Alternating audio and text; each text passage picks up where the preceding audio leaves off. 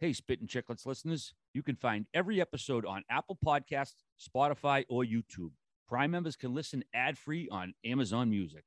Did you know that this March, a whopping 86% of you will be sneaking peeks at the games when you're supposed to be working? It's the least productive month in sports, and Dave & Buster's is celebrating with an all-day $5 happy hour on March 21st for the first round of games. So ditch your second tabs for big screens, cold beers, and free Wi-Fi. But most importantly, stop pretending to work at the office and start pretending to work at Dave & Buster's on March 21st at participating locations only.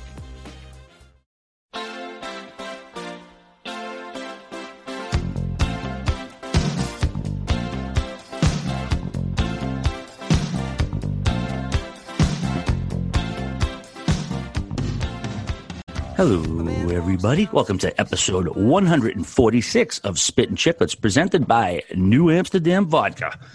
All the boys are back from Cali. Still probably a little bit tired from that week out there, but thanks again to all the beautiful people of San Jose for the great hospitality. Had a great time out there and down in Venice as well. Let's say hello to the fellas this evening. Let's go to Paul Bissonnette first, out west. What's going on, buddy?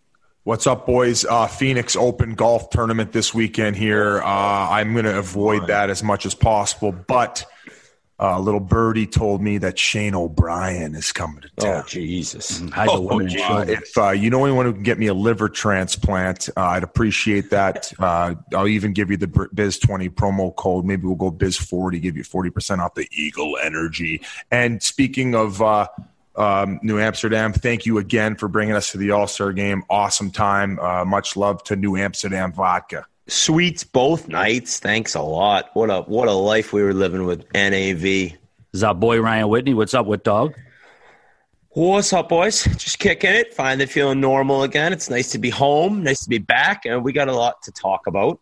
Yep, plenty to chatter about. I'm still adjusting to the time zone. And our buddy, producer Mikey Grinelli. A little bit of flooding situation in New York, but not your standard flood, huh there, pal? Not many people can say their neighbor's pissed or their person that lives above them pissed their bed, but this kid literally pissed my own bed. And He pissed and shit my bed. My room was raining piss and shit. Dude, I saw the tweet. Now, the first tweet about getting into bed and having it being soaked is so gross that, like, right away, before I knew anything, I was just like, I would have jumped out. I did. Yeah. But then to find out what it actually was, it's not funny. It's not funny. I'm not. The worst part is my roommate is like, I bet it's fucking piss and shit. I bet like that's like a toilet overflowed or something and it's piss and shit from someone. And I'm like, shut the fuck up. No way, dude. No shot. Did it not stink? Dude, it smelled so bad, but it didn't smell like piss and shit. It just smelled like smelled like a combination of both. Yeah, smelled like the Great Depression. And it's just raining, piss, and shit. So my whole bed's ruined. I had to go buy a new bed today. My mattress pad that I bought 4 days ago, ruined. I got some Egyptian sheets. Wait, you've been talking about the high thread count. Oh, shit, man. You got the Egyptian shit? So I went and bought some high thread count sheets because Whit's always talking about them. I thought that's what like cool people do. Well, they're kind of shitty, huh? Yeah, pretty shitty. So now I have to go buy some like $3 sheets off Amazon. How much did Whit like his own joke there? I wish you people could see him smiling. Pretty shitty sheets. Grinelli, how the fuck do you have to pay for this? I don't know. I don't know what's going on. I put in a claim through renter's insurance. I told my landlord that I wasn't paying this month. He did not take that kindly. He freaked out on me, basically threatened to sue me. I threatened to sue him. We kind of went back and forth a little bit. It was a little pretty intense. Should we get a GoFundMe going for Grinnell's lawyer? It'll be the Whit Fund Me. Well, the worst was the bed. I had to buy a new bed today. It cost me almost $1,000. No, we'll take that out of the team kitty. Yeah, I said we'll take that out of the kitty. By the way, I told you to go to the hotel last night. What'd you do? Sleep on the couch? Yeah, I slept on my couch, and my couch is not comfortable. It's like a dentist couch. You know why he did that? Because he's a fucking team player. And this morning, Whit had daddy daycare. RA had to work. And we got Kendall Coyne Schofield. Obviously, you guys couldn't be on. I talked to her. Man, she has so many accomplishments. It's crazy. We spent the whole interview talking about her accomplishments. I couldn't even ask her any real questions, but awesome for her. And tonight, we recorded on Wednesday. She found the time period in order to do the interview because she had a big night ahead of her where she was doing in-game analysis for the Pittsburgh Penguins and Tampa Bay Lightning game. And you're watching it right now, are you not, Whit? Yeah, I saw her on with Edzo talking, and she sounds great. She also they showed up a little stat board, her versus Edzo, because they're actually from the same town in Illinois, where it showed she's been to 6 world championships and won 5 gold medals. So, I mean, along with the gold medal in the Olympics and that lap she did, somebody hit the funniest tweet, like, how much of a head start would I have needed to beat her in that race? I think I would have needed at least around the net. Let me start at the net. She starts at the red line, and it's going to be a close one. And we also have retired NHL and all-around character, Dustin Penna. He joined us in Venice last week. We got him coming as well. And what's up with that? Is that an Arizona State hat on your head? What's that all about? Oh, yeah. God, our boy Johnny Walker at Arizona State doesn't need UJIS anymore. He can just crank it to me wearing this hat probably. But what happened was a good friend of mine, Mike Shaw, owner of Fat Baby in Southie. It's a sushi, great bar restaurant. He sent me a little text on Saturday night. Hey, Arizona State's playing BU. What do you think of a little wager? I said, okay. By the way, we were in one. We were in the middle of that trip, but I don't know what day it is. If I was smart, I would have looked. And I thought it was like the first game of the weekend. I think I thought it was Friday. So BU had won Friday, but our bets, was only on Saturday, and Arizona State shut them out. I think they shut him. I think it was 3 Cobb. And all of a sudden, I got to wear this hat recording. I would have won a free dinner and drinks at Fat Baby, but instead I'm wearing this foolish Arizona State hat. It would look a lot better on some rocket from there. What? Speaking of Arizona State, so tomorrow, me and Jason Demers are going to the ASU U of A basketball game, and me and him are going to be the distraction wall. When Michael Phelps did with the gold medals and he came out. So me and Demers are going to be acting as those two. So we got to think of a costume. I think the team nixed the bondage outfit where he was going to be like, he had me on a leash and I was going to have like a ball in my mouth where like, obviously it's aggressive, but we want to make Sports Center. On a college campus, that's top 10. Bring out the Gimp. Yeah, so shout out to ASU. Obviously, their hockey team's still doing pretty good, and should be a fun night with Jason Demers, who's a character, as you people know, because we had him on a few weeks ago. So what else you got for us, all right? What's going on in the hockey world? Well, we always anticipate big trades this time of year, and we got one while we were gone since the last episode. LA traded Jake Muzzin to Toronto. For Toronto's 2019 first-round pick and a pair of prospects. Muzzin is in his 8th NHL season. He's a top-pair demon. He can play all situations. He definitely upgrades the core in Toronto. It's going to have a little ripple effect. He's a champion. You can never have too many of those guys in the room. And the best part is they get him cheap. He's only $4 million for this year and next year. So they're basically getting him for 2 cup runs. If you're a Toronto fan, you got to love this deal. You didn't have to give up one of your top 2 or 3 prospects. Your 2019 pick this year is going to be in the high 20s. So, hey, man, if I'm a Leafs fan, I'm pretty fired up about this deal. What say you, Whit? Real fired up if you're a Leafs fan. And I don't know if you guys know he's kind of an online buddy for me, Steve Dangle. You guys ever see him? Diehard Leafs fan. So basically I go on how he he's very animated. Loves his job. But on Twitter, like what he thinks of Toronto's moves, I kind of, that's kind of how I feel. Like basically I follow his lead in terms of how Leafs fans feel. And I think he wrote, "Oh my God." That was just his first tweet when he saw. And when I started thinking about it, it really is a great trade. And everyone said, what is the one worry about Toronto? It's the D.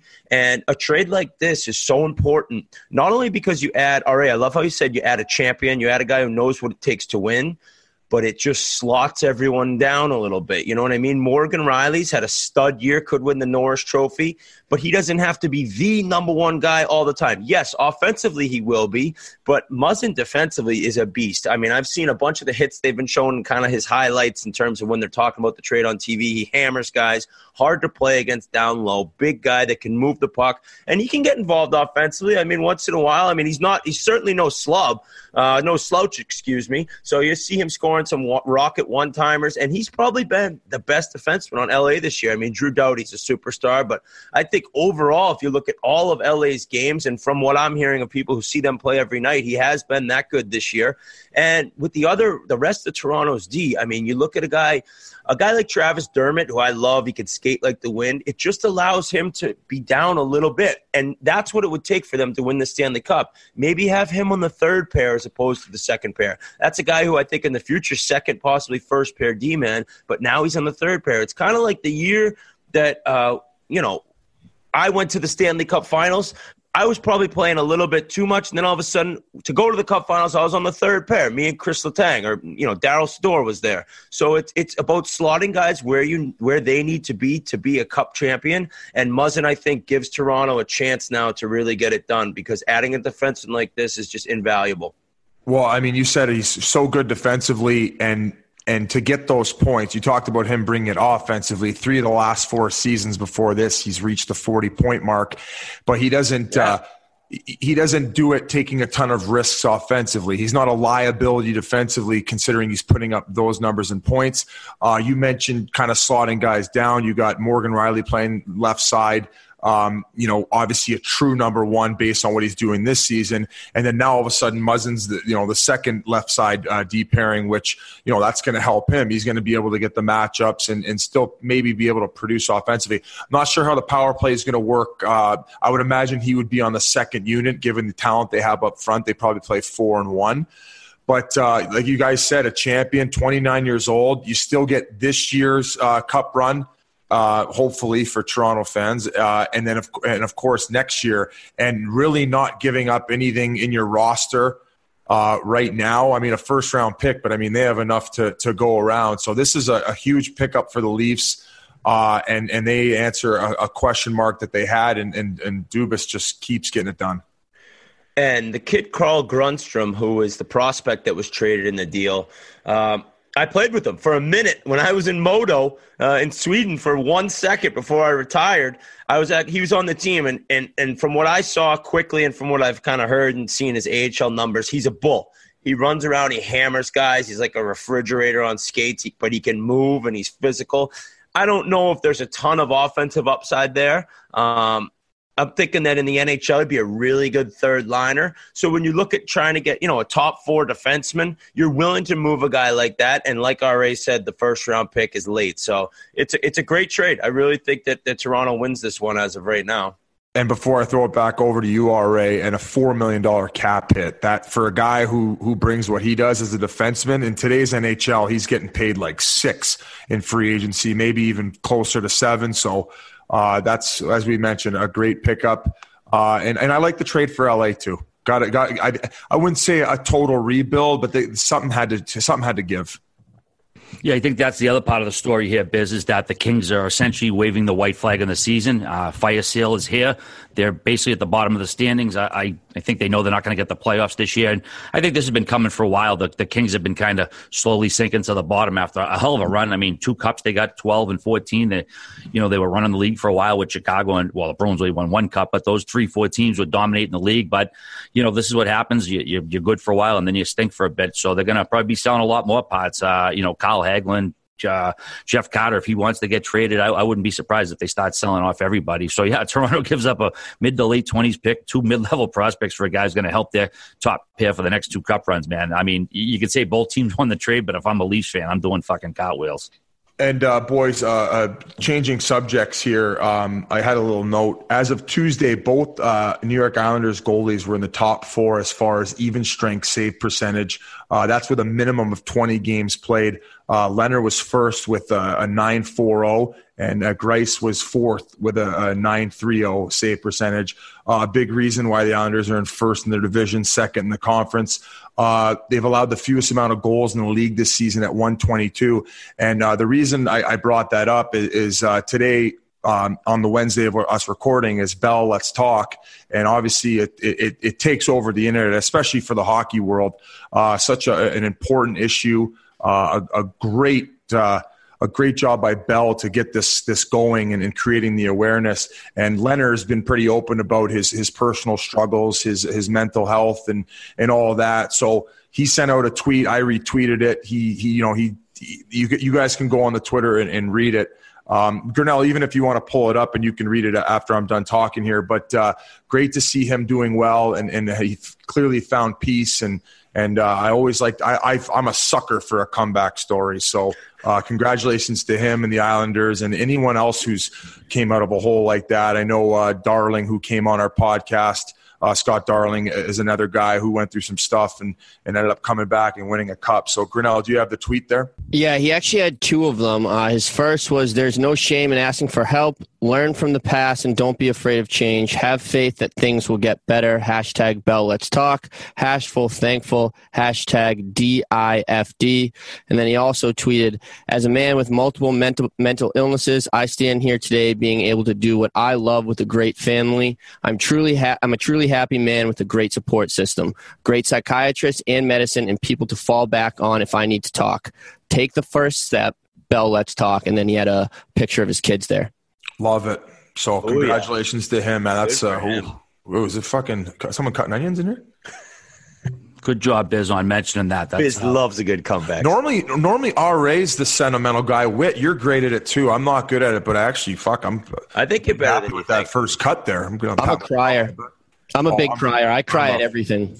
I'm a baby. I'm an emotional savage. What else do you think we should talk about before we toss it off to our first interview? Another trade. This was kind of a funny trade. Jamie Oleksiak, the Pens sent him back to Dallas for the Stars' fourth-round pick in 2019, which was funny because Pittsburgh traded for him last year, and that's what they traded to Dallas, a fourth-round pick in 2019. So they got that pick back. That was only 13 months ago. I guess, I don't know if they didn't like what they saw with him, but they sent them back to Dallas. Interestingly, he's in the first year of a 3-year, $6.4 million deal. He did break in the league with Dallas about 5-6 years ago, had a cup of coffee with Pittsburgh, and they sent them back. So I guess not a minor trade, but a little bit of a housekeeping trade. What's your take on it, Wits? Well, it's like it never happened. Yeah, seriously, right? I mean, Pittsburgh loses to Washington, and he's back, and they got the draft pick back. It's literally like nothing ever happened. Jamie Oleksiak, just a like a fart in the wind in Pittsburgh. See you later. Exactly. Shout out to his sister, unbelievable world-class swimmer. Really? Canadian. Olympian? Oh, yeah. I think she won a gold medal at the last Olympics last summer. I didn't know that. Yeah, she's a stud. That's when, you have two kids, right? Maybe there's more kids in his family. One, a son makes the NHL, daughter's an Olympic swimmer. It's like, what are the fucking chances of that? That's unreal.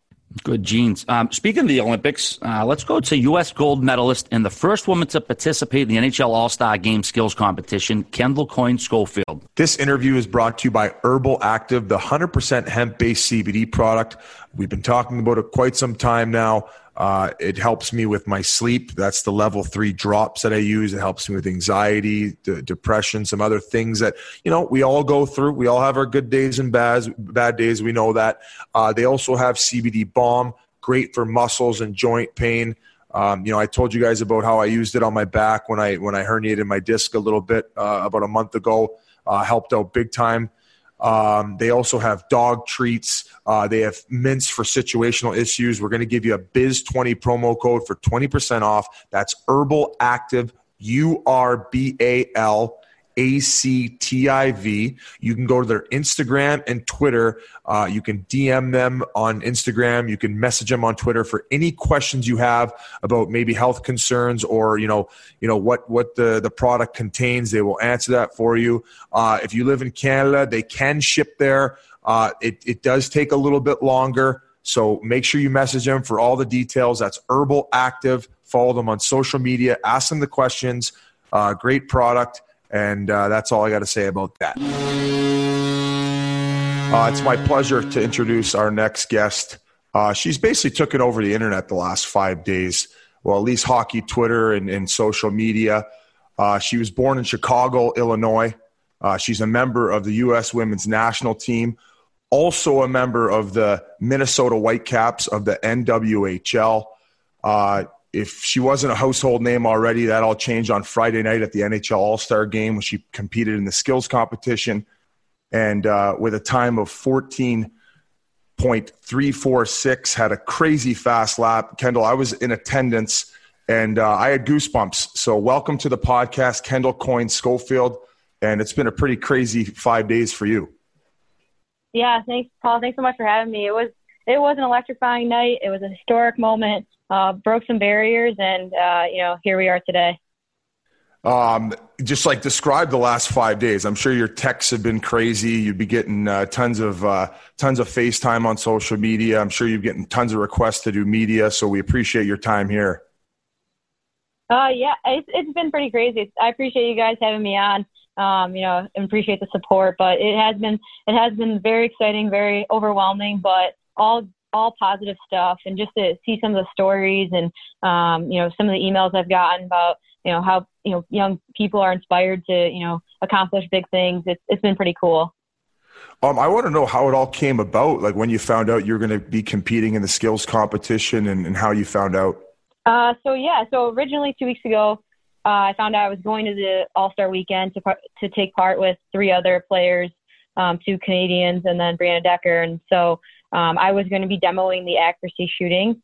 And the day before, when we got in, I got off about a 5-hour flight and then got to the rink. And Patrick Burke wanted me to just jump into the fastest skater, course. Because we were just rehearsing, making sure everything was going to go as planned. The next day at the actual competition, and I ran a 14.226 that day, and then fast forward the next day, and Nathan MacKinnon was unable to go.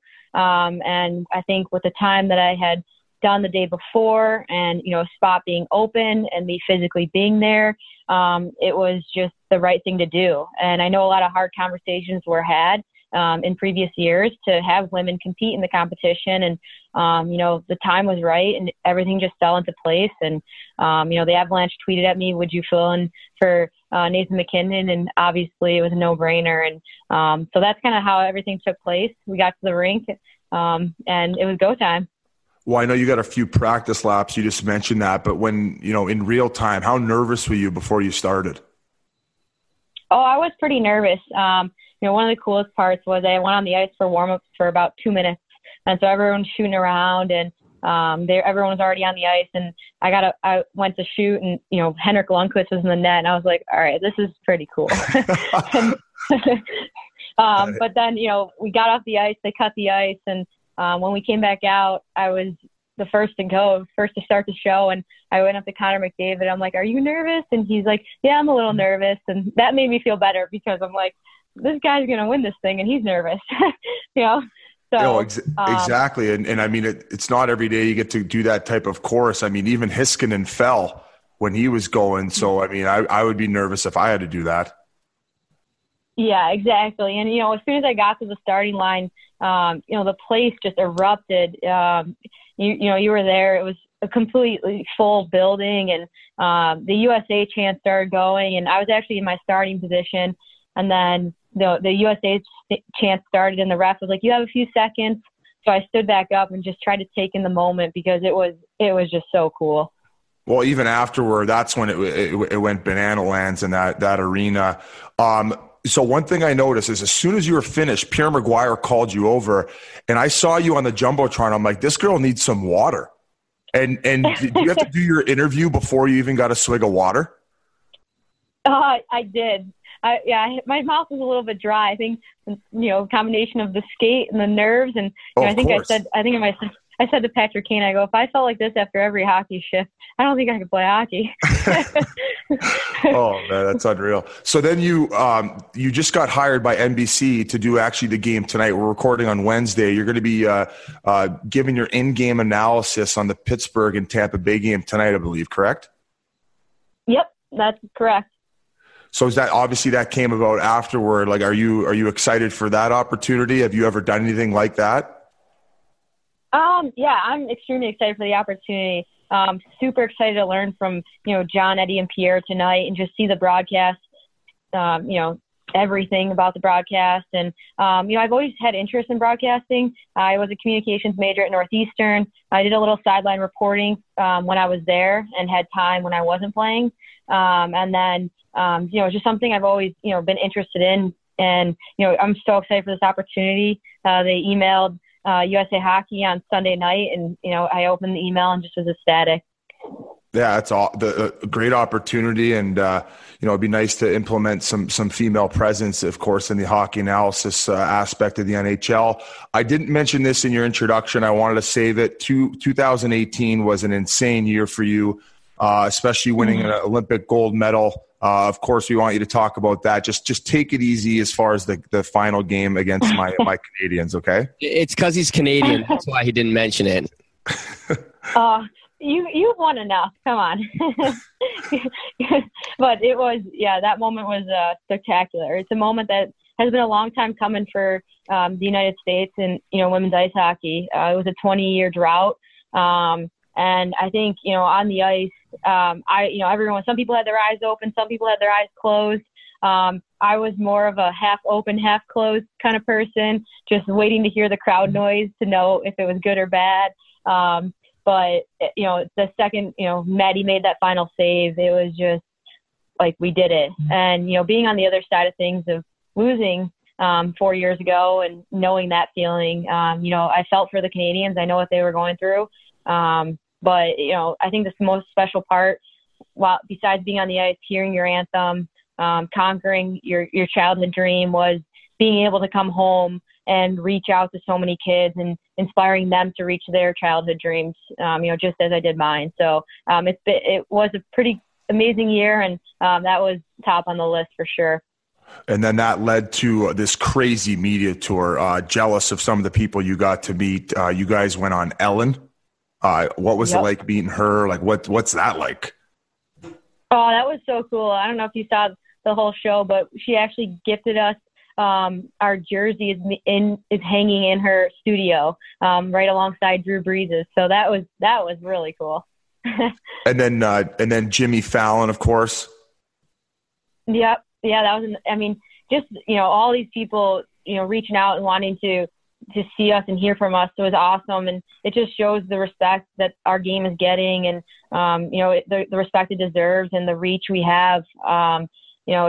It's just, we're going to keep going. And Friday night was another example of that. And so hopefully, while these moments are amazing and they're eye opening, and we want you here, want you there, hopefully it becomes a little bit more of a standard that, that's normal. Women can skate that fast, and not so much of a shock factor.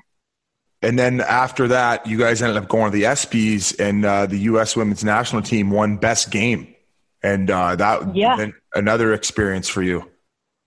Yeah, that one was really cool. And, just there was definitely an emotional day. Obviously all those sister survivors came out on the stage at the end. So it goes without saying, there's so much more to sport than just a game. And, we were excited to be there, in order to win best game. That speaks volumes as to, where the sport has come and, how great, of a sport it is.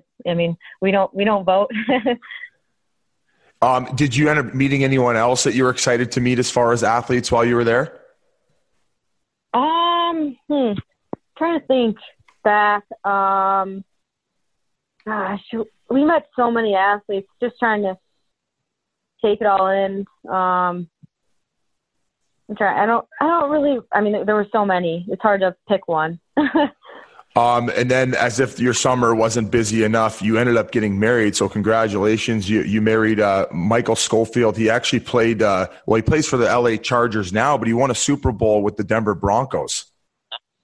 Yeah, that was an awesome moment for sure. So yeah, that was definitely the highlight of my life so far, was that July 7th, 2018. So it was awesome to marry my best friend, and obviously we're each other's biggest fans in sport and in life. So too bad I couldn't be playing next week in LA, but hopefully one day. And then obviously this year started kind of on the same path as last year. Now looking forward here, you guys have a rivalry series with the Canadians set up for February 12th, 14th, and 17th.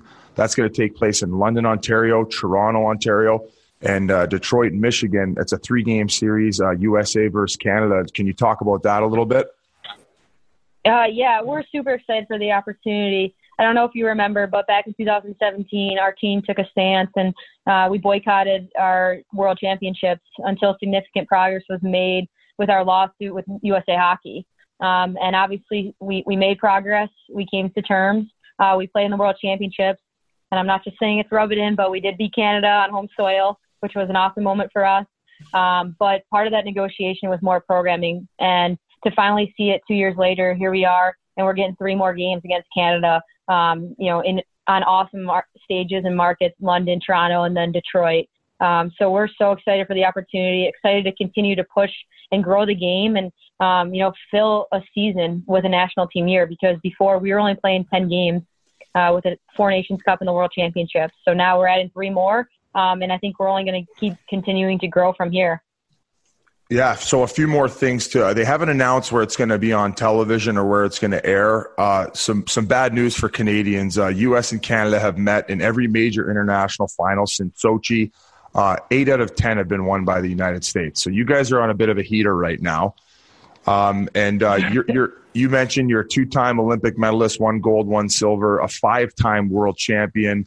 Also, I was asked to ask you about hashtag Pay Decker. Yeah, well, essentially, how do you feel about that? She won the competition, and a lot of people right now are saying that she deserves to get paid. I know CCM has stepped up saying they'll pay her, but what are your thoughts on all that? Do you think from square one the NHL should have paid her the original, what was it, $25,000 or so? Yeah, I mean, I think I understand.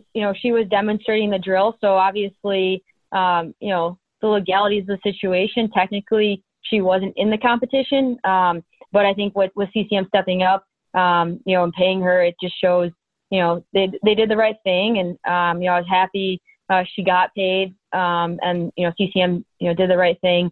But I also think it speaks volumes to our game, right? People always say the speed and the skill isn't as good. I think I took down the speed, and I think she took down the skill and showcased it on the highest level. So, I think it only opens the doors for next year, showing that, women can compete in the event. I was the only one to actually compete. And I understood, the ramifications that came with me competing. And I think she understood the ramifications with her demoing. So I understand the NHL stance, but, I think it opens the doors for the future, saying, look, Hillary Knight got, I think, 3rd or 4th last year in the accuracy shooting. So we've just checked 3 boxes right there. Out of everyone on that USA women's hockey team, who do you think would dominate a certain skills competition the most? I think we have someone who could fill every skill. Like the Lamoureux sisters, like they would dominate the breakaways. Yeah, I would put them in the breakaways for sure. You have, I put Niter right back into accuracy shooting. I mean, she proved herself last year.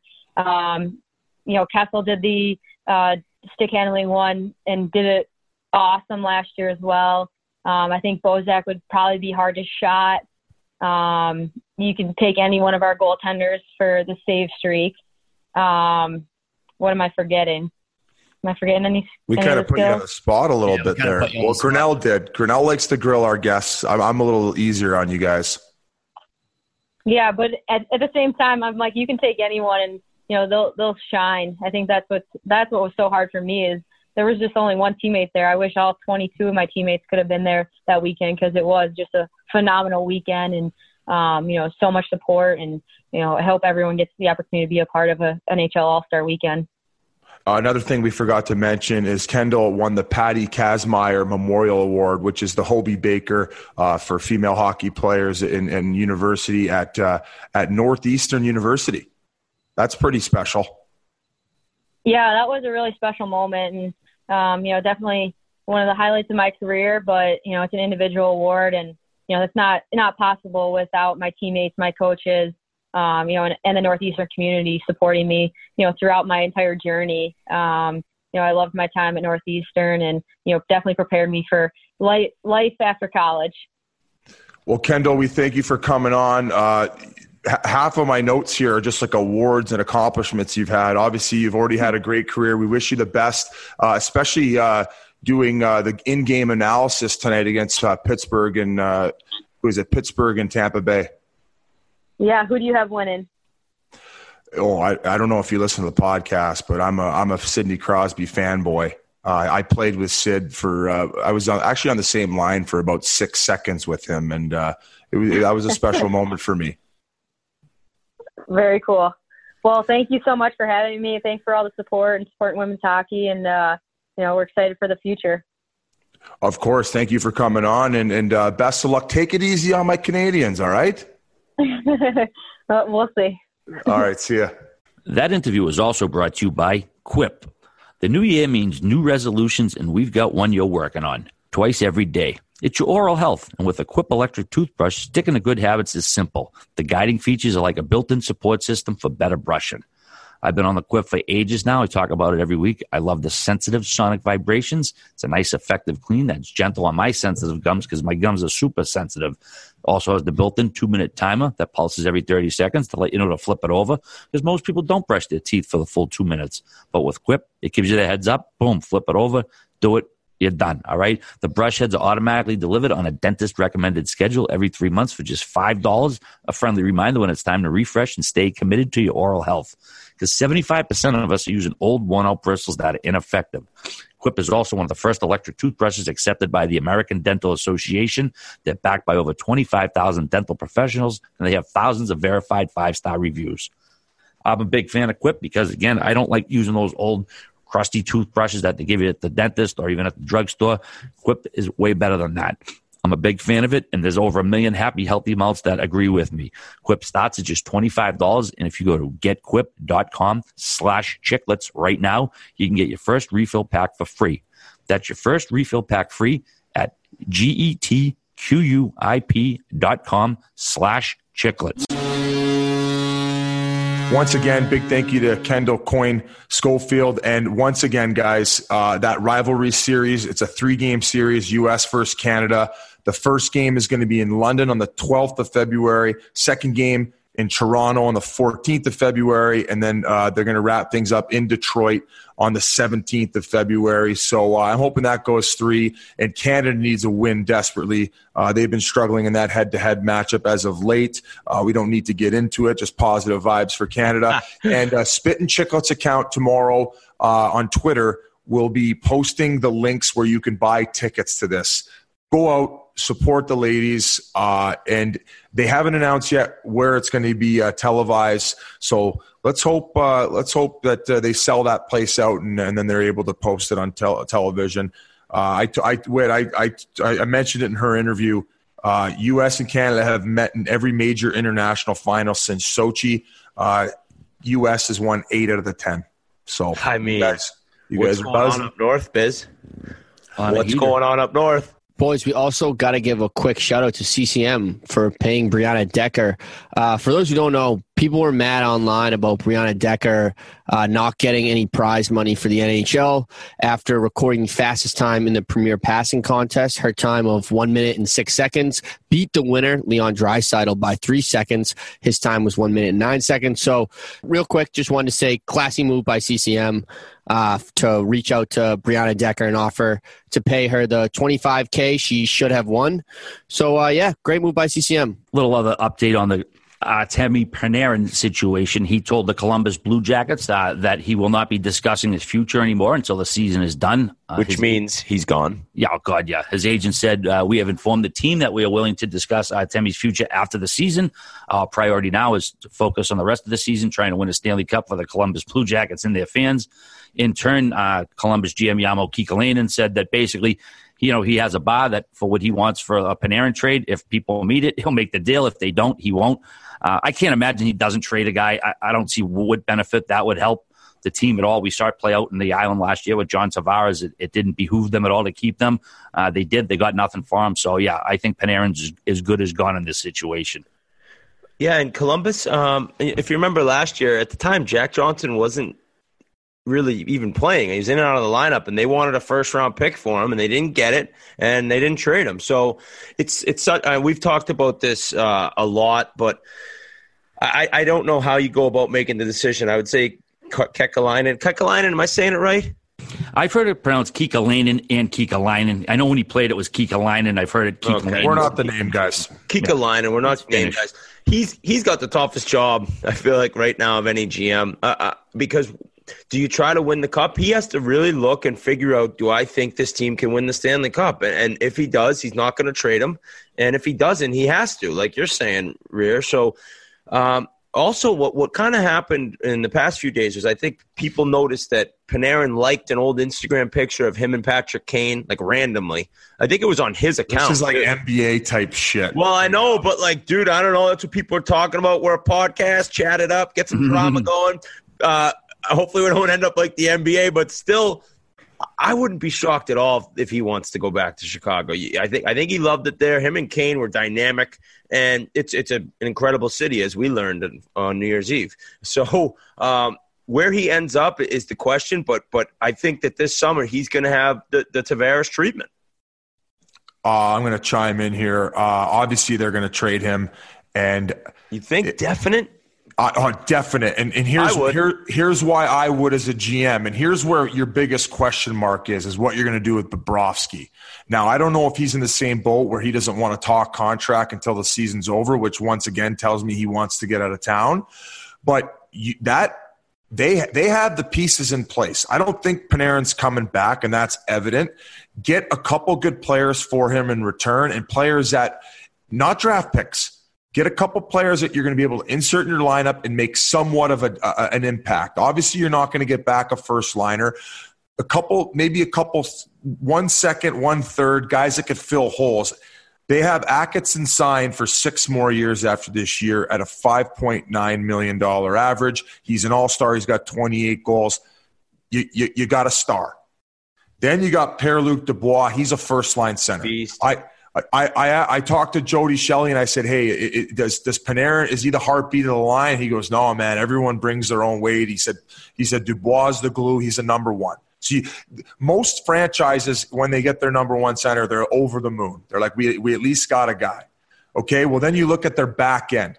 Now I see them similarly built to Nashville, where their strength is going to be their back end. They have basically two number one defensemen in Werenski and Seth Jones. Seth Jones, another guy who was at the All-Star game. Look at Toronto. They've been begging for one. I mean, they got Morgan Riley, but Columbus has 2 who I think, would probably be considered maybe more talented. I don't want to go down that road, whatever. Let's call it a wash. That's why I say your biggest question mark is Bobrovsky, and if you can bring him back and sign him, or do you even want to? He's 30 years old. He's had some injury issues. You're going to have to fucking pay him top dollar, but you also don't want to have a solid team and then have your goaltender be a liability that way in your core years here moving forward, because they still got Seth Jones to a pretty good deal too here up into 2022. Werenski's probably going to make, I would guess, 7 just because of, he's got them by the balls. He's a fucking number 1D, and he's coming out of his entry level. So, unless he's already signed. Am I mistaken here? Who? Werenski? Werenski. I'm positive he's up for contract this summer, and he's going to get a big one. That would be my assumption. Anyway, they got the pieces. This is not your year. Get rid of them. Get some assets, and I would say 2 to 3 years is going to be that's their window. That's going to be their time. They're just going to have to replace Bobrovsky. And once again, that might just open up more salary cap to bring guys in. And now Columbus isn't the most attractive free agency place, but hey, if they got the money, they're going to be able to pay some guys and they have add some pieces. That's just my opinion on the whole situation. And Panarin is the type of player that, you grab him. I know I'm living in Boston, but imagine if the Bruins added Artemi Panarin. Holy shit. Just scoring a true number 1 right wing, and they already have one in Pastrnak. So a lot of teams are looking, a lot of teams that want to win the Stanley Cup, that's going to be their guy. Maybe they don't get him and then they go to Wayne Simmons, but Panarin is the number 1 guy. And also shout out just quickly, we're talking Seth Jones, beast. I love that kid's game, future Norris Trophy winner. Let's give a little shout out to Bugsy Malone when he was trying to describe his game to me at the All-Star game, calling him Seth Meyers for 5 minutes. I said, who the fuck are you talking about, Bugsy? He's like, you're the guy in Columbus, Seth Meyers. I go, Seth Jones. He's like, oh, shit. That Myers guy that threw him from TV. Oh, he's a fucking piece of work, I miss man. him. Another guy I forgot to mention was Josh Anderson as well. He's an up-and-comer, can contribute. So they got some guys. Yeah, I don't envy Yamo Kekalainen in his position. And I'd be surprised if he does go to Chicago, which just because they already have the big tickets with Taves and Kane, and, Panarin's going to be commanding some good money. But whoever gets him, he'd love to, though. It's going to be a huge addition. And just one comment on the likes with Twitter. And I think that's probably a word that they should use another word for it, because when people like something, people assume that person actually dictionary definition likes what they're tweeting. A lot of times, like me and Biz said, we're just bookmarking it or saving it for something later. You don't actually like the thing. It was Instagram. Same thing. Oh, speaking of likes, before we send it off to Dustin Penner, I liked a video that was posted, and this thing is sick and twisted, but I had to like it for followers to go back in my likes to see it. It's this kid at like a lake jumping off a dock, and in the midst of doing it, he lets this shit come out. I saw that.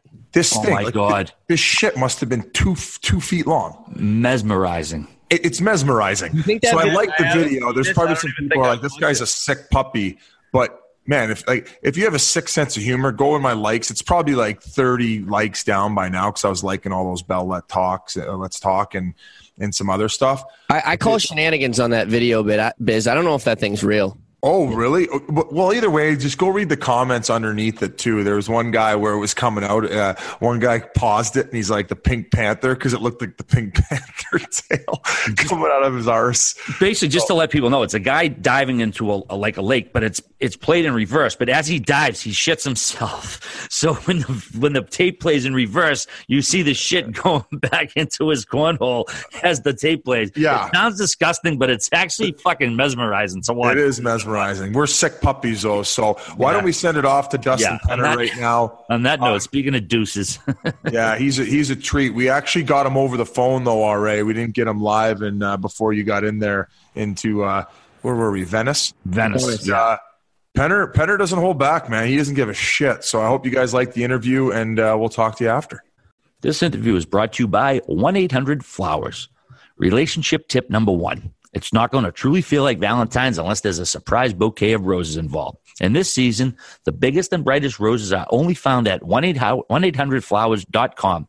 Right now, when you order early, 1-800-Flowers has amazing deals on vibrant and romantic Valentine's rose bouquets, arrangements, and more, starting at just $29.99.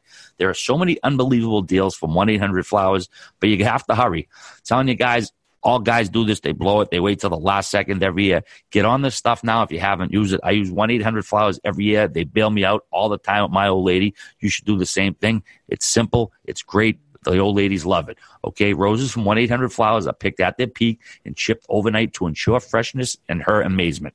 Gorgeous Valentine's bouquets and arrangements starting at $29.99 is an amazing deal, but it won't last long because the price is going to go up soon, so take advantage today. Pick your delivery date and let 1-800-Flowers handle the rest. When it comes to Valentine's, I don't settle for anything less for my old lady, and you shouldn't either. 1-800-Flowers.com. To order Valentine's bouquets, arrangements, and more starting at $29.99, go to 1-800-Flowers.com, click the radio icon, and enter the code CHICLETS. Order today and save at 1-800-Flowers.com, code CHICLETS. Screw this. We're not even going to do an intro. We're just going to roll right into the interview. Obviously, this is Dustin Penner, famous for scoring a very controversial goal in the conference finals against the Arizona Coyotes that sent them on to the Stanley Cup final after Dustin Brown had kneed Michael Roosevelt, and there should be an asterisk next to that banner, and Penner should have one less cup ring, and I should have one more on my finger. So, Dustin Penner, welcome to the Spit and Chicklets podcast. Thank you for having me. Have you been down to Boston University? I hear they're doing some great work on concussions. Hey, don't say that. Carcillo's going to come after you. No, speaking of that, I haven't recovered from the one Penner gave me when we fought in college, and he ripped my helmet off and slammed my head against the boards. Thanks, Pens. College? Pens went to college? Pens went to Maine, dude. He couldn't even spell it. He got in there. That was another national championship game. How'd you do it? Hey, Pens. How the hell? Tell people, how did you even get found for Maine? What were you even doing? You weren't even on a radar. There was no radar to find you. What was that reality hockey show, Making the Team or something in Canada? No, I thought it was like a figure skating one. No, Making the Cut, I think. You guys don't remember that? You guys don't watch enough reality TV? No, not Canadian reality TV. Well, Biz should have watched it, but he was probably watched it. Well, thanks for helping me out. I've been getting in trouble for interrupting our guests, so I was just trying to wait till you guys finish talking, and then I like to chime in. So people, I don't know if you've been on social media anytime lately, but people like to shit on people for everything. So I get tortured online, and so yeah, there's my sob story. What? I said, you still do? Oh yeah, just like my ugly nose, my fucking ugly dick, my awful haircut. Apparently, according to Ryan Reeves, I just get torched. What have you been up to lately, Pens? What are you doing now? Just waiting for the world to end. Yeah, Pens. I figured you were. I mean, like, what are the conspiracy theories you got for us right now? You got to be just ripping through a couple on like Reddit and stuff. Man, these last 4 years, I don't wish that upon anyone. Really? I pretty much went through the whole YouTube catalog. It looks like outtakes from Beautiful Minds in this house. Oh, are you doing drawings and stuff? Trying to figure shit out. But I'll answer your first question. Where I came from was just a small town in Winkler, Manitoba, and I didn't make any of you probably don't know WIT, but I guess it'd be like the USHL. And I got cut 3 years in a row for my hometown junior hockey team, a team that Brett Caron played for, Eddie Belfour, Eric Fair, but I wasn't good enough to make those teams. So then I walked on to a junior college team in Bottineau, North Dakota, which had a mall called Pamida, which is like a rundown Walmart. So it was a very small town. I played there for 2 years and broke my femur the first year on the back check. So I was already a really good defensive player in college.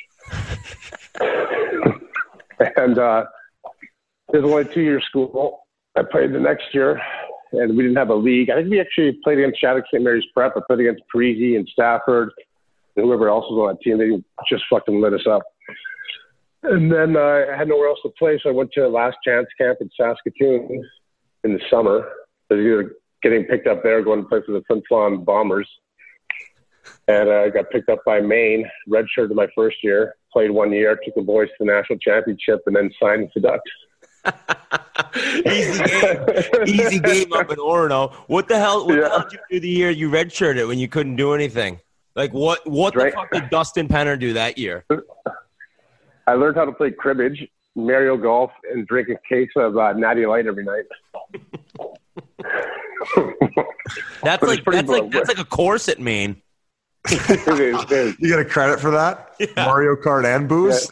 Yeah. 2 credits? That and plagiarizing. Oh, fuck. And then all right. So then you go, right? Would you play 1 year in the minors? I played that lockout year. Oh, yeah. Fuck, that league was good then.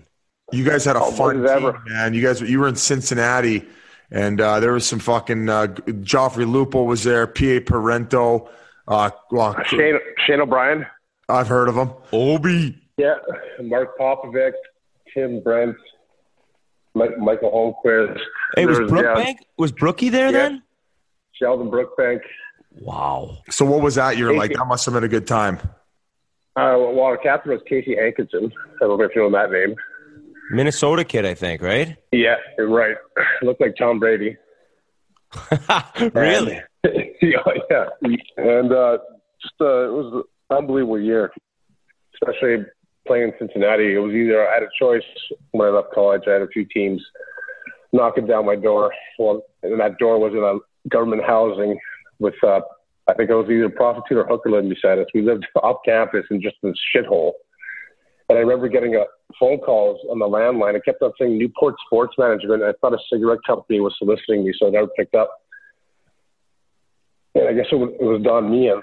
And going to Baisley. And went to Cincinnati instead of Albany. And I think we lost to Chicago in the conference finals. And the next year I was up and down a bit between Portland and Anaheim. And then I guess the guys went to conference finals, so they've kept me up the whole time the next year so we could win the cup. Hey, I was playing with Wilkes-Barre at the time where we played you guys in the conference finals when you were in Portland, and I believe was that the year that they sent or no, the big boys actually went up top, like Corey Perry and Ryan Getzlaf had already made the NHL. But they went back for Game 7 or something, I think, didn't they? I got called up for the playoffs, and then we lost to Edmonton when Pronger was a god amongst men. Yeah. And then we got called down or sent back down for, I think, Game 7 against Wilkes-Barre. Yeah, we ended up beating you guys. We went to the finals that year against Chicago, but you were obviously a dominant player, and after that, I think everyone knew it's like this guy's now an NHLer. Yeah, I think that was a big year for me. I guess I finally learned how to skate because that was the knock against me. Like, where did this guy come from? I remember my first rookie camp, and Kip Brennan, George Peros, and Todd Fedora kept on eyeing me up like there was something on my face. You're like, no, that's not me. Yeah, ask Ryan Whitney. I'm not a fighter. Unless it's Whitney coming knocking, I'm not answering. Shit. My first fight actually was against George Peros. What? Oh, wow. How'd that go? I just ragdolled him. Yeah, Pens, you're fucking. What are you? When we were in Edmonton, or actually, what were you? You were playing at 250. Yeah, I think so. Depends on if I had the extra sauce in the pasta for pregame or not. But I didn't really ragdoll. Peros' center of gravity was a little higher at the beginning of his career than towards the end. I don't know if you could probably attest to it, Biz, when Peros first got into it, he was a little light on his feet just because he was so tall. Yeah, by the time I got in the league, he'd figured out the balance situation. I'll say this: he wasn't like a guy I feared fighting. He was just a smart fighter, knew he had to do it. He was big, strong. Yeah. Like I would fight Peros every game as opposed to fighting like a Colt Knorr 20 times. Yeah, that's right. I remember that. You used to pick your spots. Fuck you. He set himself up for that one. No, anyone listening? No, because if you say something on this podcast, the fans run with it. I've been labeled as a cheap guy where, like, ask around. Biz, I'll just spell that right now. I remember after a summer we hung out for a night or two in Vegas, and I didn't really know you, but you had hung out at my table, and then we played you in the beginning of the season, and I was skating close to the red line, and so were you, and you kind of looked at me, I was like, oh, fuck.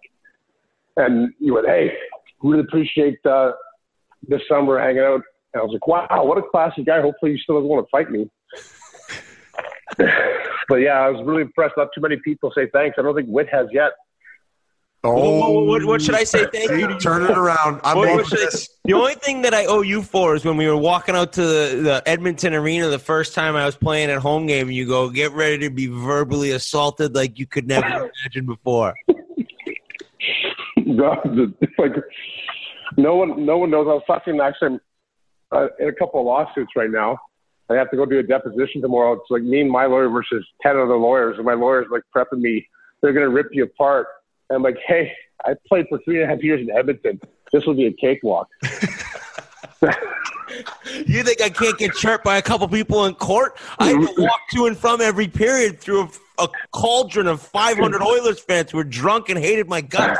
To this day, I believe Mac T would start me so that he could hear the fans go when the announcer would give my name. Starting at left wing, number 27, Dustin. Boo! Center. It was unbelievable. Yeah, but like what? Dude, you were good in Edmonton. For 1 year, you had 30 every year. Just a really good player. Was it because of the offer sheet? Like what doomed you from the start, basically there? Yeah, it was the offer sheet. I think they put me behind the 8 ball bet, I'd say. Yes. And they had just coming off that. I think that loss. No, that wasn't a loss. They had 2 years removed from that Stanley Cup run where they lost to Carolina, and they kind of fell apart after that. And then I think Lupo left, Pronger went the other way to Anaheim, or he had come for us to win the cup there, so the team was falling apart. And then I went up there in an offer sheet, and I think Lupul was just leaving from there. And yeah, it was you know how it is in Edmonton, like they can't wait to get their hands on you. Like they start taking a full page ads with everybody's face, like trade them, take them out into the woods, send them to the minors. Those would be the articles in the paper every day. Hey, Pens, wow, what was the funniest thing you heard as far as a chirp from one of the fans while you were walking from the dressing room to the ice in that that little entranceway they had where the fans could basically have their hands at the players? There was quite a few of them. I heard, I think Marty Wiesner got it pretty good. He was wearing the A1 game, and they go, "Hey, Wiesner, what's that A stand for? AHL?" You're the assistant captain of an NHL team walking out. Getting owned. You just put your head down and just everybody just penguin walk as fast as they could. Well, guys would be sprinting by one another. There was cement. You basically run on cement just to get in the locker room faster. It was like Game of Thrones. Everybody yelling shame. No, dude, as the period ended, as the games ended, the fans used to be like, "Let's go, go, go!" And they'd be sprinting just to beat us. As we got hey, off. were you there when we were dead last pretty much every year I was there, but one of the years we were losing at home 9-2 to Chicago, and our own fans started going, "We want 10, we want 10." That was another moment that I'll never forget. And then probably the best chirp biz that I had was after one of the games. I drove the 35 minutes out to Willowgirl, where I lived across the street from Matt Green. And, got home, took off my suit, got back in the truck, and went to the grocery store to get some comfort food. And as I was standing there by the cashier, the girl was probably, 14, 15, 16, someone there. She looked younger. Maybe was just premature at birth. But she was scanning my groceries slowly, looking up intermittently. Then she kind of looked like, "You're that Dustin Penner, aren't you?" And I went, "Yeah." She goes, "I might be the only person in my family that likes you." Jesus Christ. You can't go anywhere in Edmonton without getting you. They're even chirping Connor McDavid. No. Last year, those guys at the movie theater when he was with his parents. Those guys were goons, though. Well, still, I mean, Christ, they should be kissing his feet. He's the savior. Pens, so overall experience in Edmonton, awesome. Good to hear. And I'll say this, people who listen to this podcast think we rag on Edmonton all the time, and been seeing some tweets about it recently, and like people are like, "Yo, you guys need to stop ripping on Edmonton." We're not really ripping. We're just calling it how we see it. Right. It's a tough place to play. And even, like you said, now, I didn't know that, but McDavid is getting ripped on. And what maybe some other people don't know is, there's no shame in some of the people up there. I remember when Matt Green broke his ankle, and me and him went down one night to White Ave, and he had crutches. So we went in, had a couple pints, and then when we were sober enough to drive, he crutched his way back out to the truck, and I walked beside him, and we were just getting peppered by a group of guys that wanted to fight us, just chirping us all the way, just trying to goad us into a fight, and I just couldn't believe it. There's no limit to what they'll do there, but it made you a tougher player. I'd say that for sure. So I remember the year I got hurt, I missed the rest of the year. That was when you got traded. What was that deal for LA? What are your initial reactions right then? Like, holy fuck, I won a cup with Anaheim. LA's good. Like, give me what went through your head when you got that news. Who called you? Tambellini? Oh yeah, he was. I think he called me. Was he there? Was he not there anymore? He might not have been. He was. No, he was. Yeah. But I remember getting a call from Dean Lombardi. But it was nice to, get out early on good behavior from up there and head down to LA. Oh man, hey, you haven't lost your edge, buddy. You still got that sense of humor. You fucking crazy. What are you, fearmonger? Were you living in a cave now? What's your day today? What's your day today? You know how many people are probably wondering what you're doing day to day? Well, not much. I bought a new house, and the house that I bought, the person I bought it from lied, and when it came to checking off, did it have a previous black mold? He said no. And then as I was renovating it, the guys were like, "A lot of black mold in here." I was, pardon me. And so I remediated about $100,000 of it, and eventually I stopped because I had to stop, funneling money into to see if I could get any back. So it's been 3 years. I'm having to sue about 8 different entities. And then I just got an email the other day from, I think it was the PA, that I'm in a workers' comp lawsuit as well because I broke my neck in Washington. So I got to get that taken care of. So it's this black mold is, I guess, pretty serious.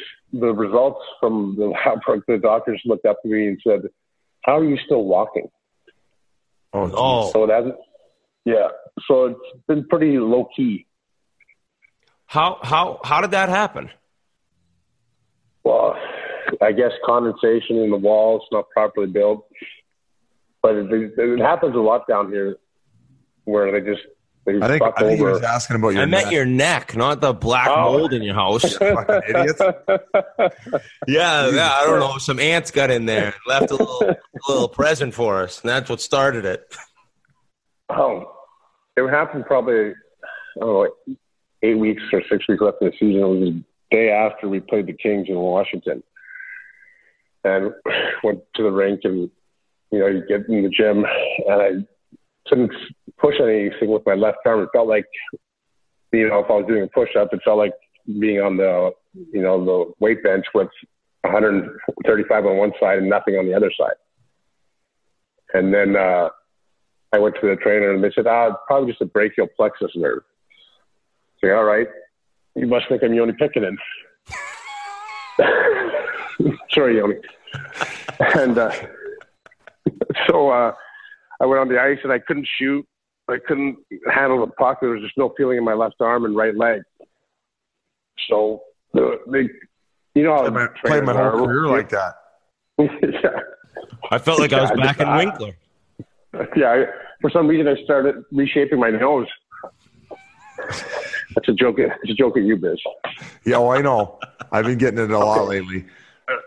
Yeah. Anyway, so I played for a couple more weeks, and Adam Oates was our coach at the time, and he's a great guy, but he's just like, "Fuck, Pens, what's going on?" I'm like, I told you, I can't feel my left arm and my right leg. So they kept putting me down the lineup until they finally let me get a second opinion because, you guys know they kind of drag their feet on getting second opinions because they don't think it's as bad as you want it to be. And I didn't want it to be that bad, but I went and got a second opinion. And the doctor came back and said, "Oh, your neck's cracked in 2 spots in C6 and C7 vertebrae." I'm like, "Oh, what?" I guess this, yeah. Hey, whoops. We actually didn't take an X-ray. We just kind of thought we'd rub some deep cold on it. You'd be all right to go. We sprayed it with some of that stuff. That stuff should help it, though. Don't worry. You get back out there. Well, yeah, they made me play some more. Seriously. So how the hell is that still going on? Wasn't that in like 2015? Yeah, that's the legal system at work. Holy shit, Pens. Pens, let's get to the brighter times. Let's talk about your time in LA when you ended up winning your second cup, you fucking Debbie Downer. Well, you guys asked. Hey, who disliked you more, Randy or Daryl Sutter? Oh, Daryl loved me. Oh, really? When you say that, yeah. Rob Scuderi said you guys had a love-hate. Well, yeah. Is that how it's supposed to go, or is it just me? Yeah, that's very bad. That's a valid point. That is a valid point right there. I think love-hate's perfect if you're going to describe a coach and a player's relationship. Yeah, I love Sutter. You saw his interviews. Oh, or did you not? No, like, is it always that dry, though? Like, his sense of humor is just, like, it's all about the presentation, too. Biz has said that before.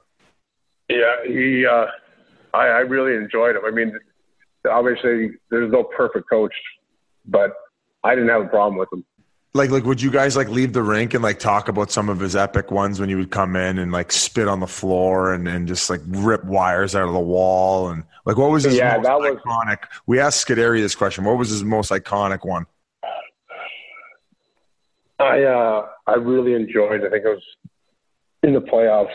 I think for second or third round, and he came in after the first or second admission, just like a horse just breathing through his nose, trying to find the words, and he couldn't really. So he kind of tripped on one of the camera cords because they were in there filming us, and he turned around and got so mad he tried ripping the cords of the wall, but couldn't. It was like a scene from a sitcom, and with every pull, the guy started snickering, and that was probably one of my favorite moments. Jesus, dude. I can't, like, how do you not laugh out loud at shit? Like, you could never hold in a laughter. Do you actually remember? No, Go ahead. No, well, yeah, like Edmonton, I remember when Mac T, were you there when he ripped me in front of the boys during during the, he's like 250 pounds of chicken shit. You probably don't have a mean bone in your body. And I said, well, I got one. Like, what does he even say back to that? He got outwitted.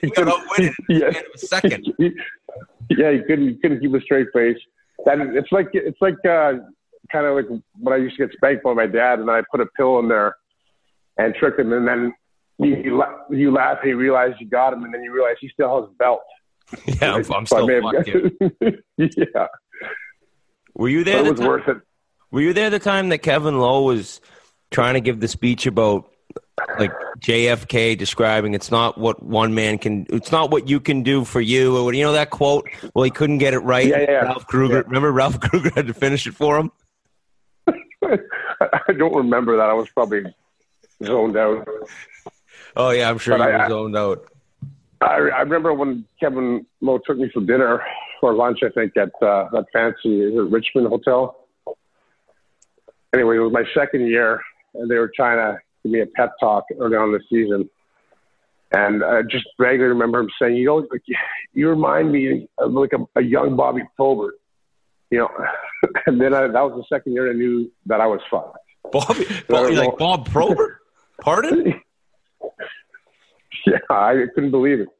I guess he was referring to the year he had a bunch of points there. But I'm like, do you guys know who you gave an offer sheet to? Well, probably not, because that boys club ain't fucking doing any scouting. They're just going out and having a good time. It's like I loved my time there, but I remember one year, I think there was 11 first-round draft picks on the team, and we didn't even sniff the front door of the playoffs. Yeah, they're overrated. I was a fourth rounder. I had my guy. You were hobbling around on one wheel, if I remember correctly. Though. Oh yeah, 1.5 wheels the whole time. Pens just getting tortured. Pens, there was a big social media thing going around when you were with the Kings about the pancake stuff. Like, I don't even know the full story. For those who might have heard of it, can you just start it from scratch to finish? Yeah, I can. Good terminology, scratch, making pancakes. Oh, yeah, no pun intended either. Yeah, he doesn't even know what a pun is. So we were playing, there was a game at 1 o'clock on a Sunday against Columbus, and I was married at the time. And so I got up early, and she actually made breakfast, and she had made pancakes, and I had sat down to eat them, and as I hit the chair, my fucking lungs cinched up. And it's the only time it's ever happened, but I couldn't breathe. But I was, by hell or high water, I was going to finish those pancakes. And went back upstairs, like the Hunchback of Notre Dame, put on my suit, and drove to the rink and walked in, dragging my back right leg. And Kinger, the trainer, just goes, "What the hell is wrong with you?" I said, "I don't know. That's why I'm talking to you." And so he checked it out, and he's like, "Just go home. You can't play." I'm like, "Well, just give me one of those needles you got back there." And I'm kidding. And Hey, what's the coach from Varsity Blues? Shoot him up. I don't know. Yeah. He's like, mind your own business. Billy Bob's going back in, bitch. Just get the fuck down, backup quarterback. That's all I got. So, yeah, that was good. And so the next day, we had the scrum with the media after practice, and one of the guys asked me what happened. And it was actually most of the guys had disappeared, just a couple of them. And I just told them I had sat down to eat pregame meal, which was some pancakes my wife had made. My back went out. So the article that he put out said Penner eats or hurts his back eating pancakes. Talk about a shrivel job by that guy. Yeah, he apologized months later for just staring at his shoelaces. Hey, I'm like, yeah, whatever, bud. Stare at his shoelaces, can't even look in the eye. Whatever, bud. Yeah. He got the clicks. He's giving a shit about you and your fucking. You're like, I'm already on the way to getting waved. Fuck off. I don't need your. Yeah. IHOP dropped me. So the only thing I could think of doing when that first came, I was like, well, fuck, I'm going to go to IHOP and serve some pancakes and get a free meal out of this. Wait, you can appreciate that. You like a free meal? Oh, free 99, dude. I'll take anything that's free. You've seen my suits? Yeah, we couldn't get you to stay after practice in Edmonton. You're driving down to every dealership and. Yeah, fuck, dude. You're talking to two guys on a podcast. Biz is one of them, and I'm getting chirped for fucking trying to get free stuff. I'll get you a couple promo codes for Herbal Active so you can rub on that neck of yours. Hey, I want to ask a question. You got involved in a little bit in the cannabis industry, did you not? Yeah, I did. It's not as open, I guess, or free reign like Canada, from what I understand. But it's more of the wild, wild west here. I don't know if you guys want to get into the legal aspects of it, but it's never going to probably be legalized federally, but only statewide. That way the feds can come in there and still bust you guys or bust us up when they want. But there you can find, I guess, loopholes from what I understand. I'm more of an angel investor than the guy in the back making the donuts. Just the angel investor pens. Oh, yeah. My God. Are you still doing the DJing? Are you still doing all the techno shit? No, I reached the top of the summit in that profession, so I'll hang out up there too. Yeah, you were always hanging like, what is it, Above and Beyond? I always saw, what is that, Above and Beyond? Is that a band or is that just like a? Well, yeah, there are three guys, two from the UK and one from Finland. Two of the guys are my age and the other guy's 50, and this is like his third job, I guess you'd say, that he's entered into. In the last one, he was the head of Warner Brothers Music in the UK. So they're pretty refined guys. And they the DJ around the world had been nominated for Grammys, and I was able to become friends with them. And still, I got to be able to open up for them on New Year's Day down here in Orange County. So after that night, I kind of lost interest. Oh, you just shut her down. But for those of you who aren't into the electronic music, I'm not like a hardcore. I love Above and Beyond. They take you on a ride. I mean, a little Dolly Parton doesn't hurt, but it's a fucking time, man. And then you get up nice and snuggle with hopefully a random, nice when you scooped up that night. And she likes you for you, not the fucking $10,000 bottle service you just purchased. But that's besides the point. But back to Above and Beyond, great electronic. What would you consider them? They'd be more like house? Progressive trance. Probably progressive house. The reason, like, the difference between progressive and house is, and there's so many subgenres when it comes to dance music, but progressive is essentially, it has a long build and a drop, and then, melody and a long build and a drop, whereas, it goes into BPMs where house never gets up around, or never gets past 124, and then trance can get up to 136, and then there's beats per minute. I don't know if you already said that. The BPM beats per minute. No, I didn't. Thanks for the pickup. He's always looking out. I'm a disher. Yeah, but it was fun to do. I mean, I grew up singing in a choir and playing trombone, so it wasn't that hard to pick it up. You sang in the choir? Yeah. Oh my God! Imagine how big and awkward you looked. You were probably bigger than you. No, I was, until my last year of high school, I was 5'6", 120 pounds. Really? Yep. I grew a foot this summer after high school. You grew a foot when you were 18 years old? Well, I'm a late birthday, so I was 17. Hey, with the neck injury and stuff, are you not golfing anymore? You know, for people who don't know, No. Pens is a stick. Yeah, not as good as you, though. I see you're still swinging it. Oh, I swing it. That's all I want to do. That's all I want to do. But no, I haven't been able to. Oh, fuck, man. It's the same injury as Peyton Manning. They're the same doctor, except mine was a bit worse from what the doctor told me. Wow. So there would have been 18 months recovery, and then I'd have to come sing for my supper. So I called my accountant and said, "Hey, do I ever have to work again?" They're like, "No." I'm like, "Thank you. Keep an eye on the account, though." You're like, let me know if it gets below this number. Thank you very much. Keep sending the checks. Yeah. So you're not, are you passionate about anything right now? Or are you getting any different? I know you're pretty political. You go on some rants sometime on Instagram. I know you're a big Jordan Peterson guy. I'm a huge Jordan Peterson guy as well.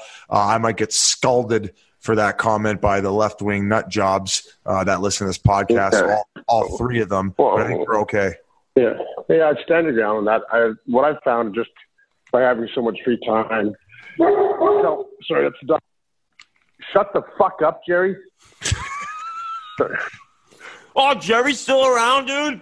Yeah, I got 3 dogs, one for each failed relationship. Just parting gifts on the way out. Yeah, it's just stubbornness to it. It's fine. It's like, no, you don't keep the dog, and then all of a sudden, wait a minute. You're like, fuck, I didn't know if I wanted this to keep this dog. I just knew I didn't want you to have it at the moment. Yeah, it's like I just didn't want you to. I didn't want you to be happy. Yeah. And I want those Victoria's Secret gift cards back. Yeah, return those. You never even wore what I wanted you to wear to begin with. Yeah. Hey, how much you lose in the divorce?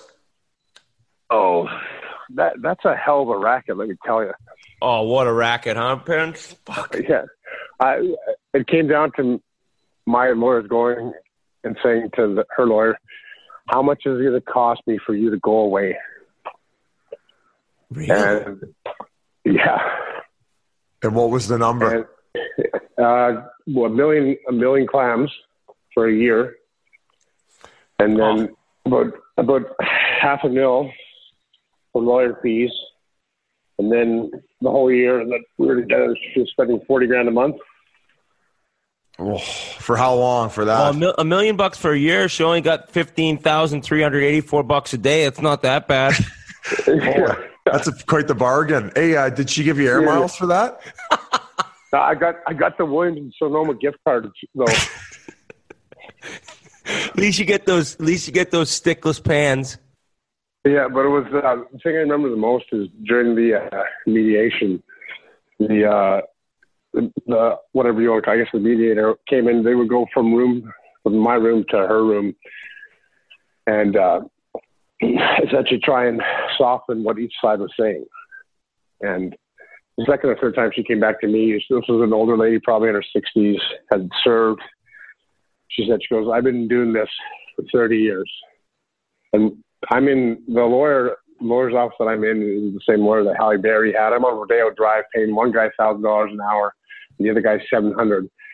And in front of those two people, I meet this arbitrator, this old lady, clasped both my hands in her hands and said, "I've been doing this for about 30 years and I've never seen a gold digger like this in my life." Yeah. Well, thank you. Wow. Pens, that makes me feel better at least. Okay, so Pens, I'll tell you a story. So I'd never met her, and I'd heard she was known as the Black Widow before I even met her. But when I meet anyone, I'm open-minded. Like I'm fucking, I hear people's opinions. You never know how you're going to vibe, right? It depends what sign. Right. I'm into astrology. So we go to Ryan Getzlav. I go to Ryan Getzlav's golf tournament, and we go to that. Is it Sutra? Yeah, that's correct. I got a 10-year bottle for valued customer 1 year. Yeah. Oh yeah. You Kept dumped that quite place a, in business, I man. think you gave your wife Yeah. and them the exact same amount in before your club days were over. But and I meet her, and just as described, she is stunning. Like one of the most attractive women I've ever seen in the flesh.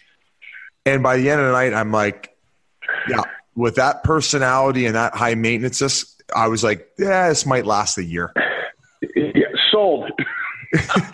and I couldn't believe it. It was worse than described. And I'm like, man, like Pens is such a fucking good guy. I'm pretty sure you got the heads up from a few of the boys, but hey, you live and you learn, and hey, at least it only costs and you spend. And you spend. Yeah. At least it only costs you $1.5 million. Quick, what do you say that? Quick test drive, and not the one. But he crashed. Yeah, I got off easy from, like, I have my mother and her mother are quite conservative ladies. My grandmother, when she was alive, she had read the Bible 5 times, and I say that because one of my friends had overheard those two talking at one of my Stanley Cup parties. Well, I guess the second one, and they had said to each other, "It's a miracle he hasn't killed himself yet." What? Oh! Yeah. You said your mom? Yeah. Said that about, like, because you were married to her?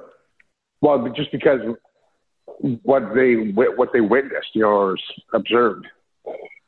Yeah. Yeah. I mean, I remember, like, yeah. Let's. Were you just like that blinded by love? Said, or were you just like so attracted to her physically? Like, how does it get to a point where you like feel that comfortable and then all of a sudden it's done in a year?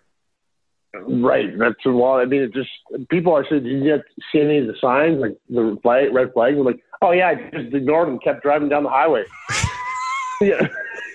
It was flashing yellow, and I kept speeding up. Yeah.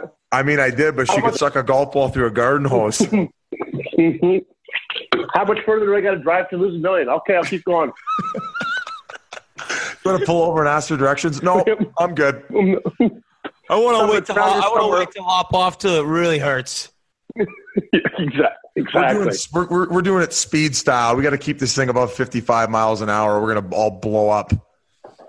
But yeah, it's just one of those things where when you're in it, there's an old saying, you can't see the forest from the trees, and you don't really understand how bad it is. And the reason why I think I tried to make it work for so long is, as a competitive guy, and and being able to make it to the NHL, that was one thing I loved. It was one of the first things I loved, and I succeeded. And then I realized years after the divorce, the reason why I couldn't get past it until I realized this, it was the first thing that I loved that I had failed at. Yeah. Yeah. So it's like it's not even that you can't admit it. It's just like, oh, I'm not done yet because it's not working yet. Right. Because you've always been able to problem solve. Otherwise you wouldn't make it to the NHL. Fuck. Yeah, I mean, whatever though. Pens, like, now are you good? Are you in a good place? Are you is your time occupied enough? Because my biggest concern in retirement was being busy enough to stimulate my mind, not necessarily even the money aspect, but that's fun too. Right. It's like having a purpose. Yeah, having a purpose.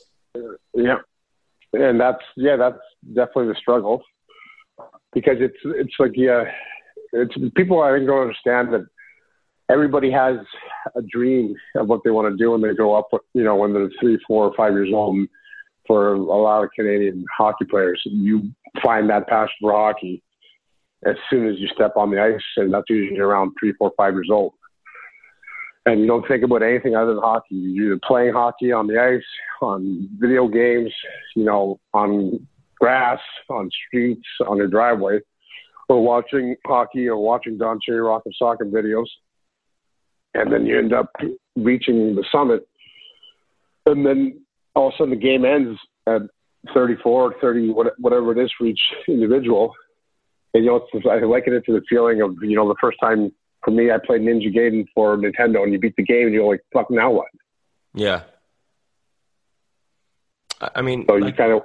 Yeah, sorry, go ahead. No. I lost my train of thought. No, I was I completely agreed in the fact that like it's kind of like extended adolescence when you're playing professional sports because everything's taken care of for you. You don't need to do anything. All you got to do is like work out or do whatever to make you able to play. You got to keep producing. But then when it ends, it's like, what am I doing now? What do I got to figure out something to be passionate about because I never even thought of anything at any point in my life. Right, and it's tough to find something that you can quantify and equate, like in a passionate sense. When you compare it to hockey, like. Well, you had the DJing thing, and you got better at that, and then you got to the pinnacle, and then so now you're looking for that next thing. Right. Well, it's essentially what it's like, but it could be worse. Could be married.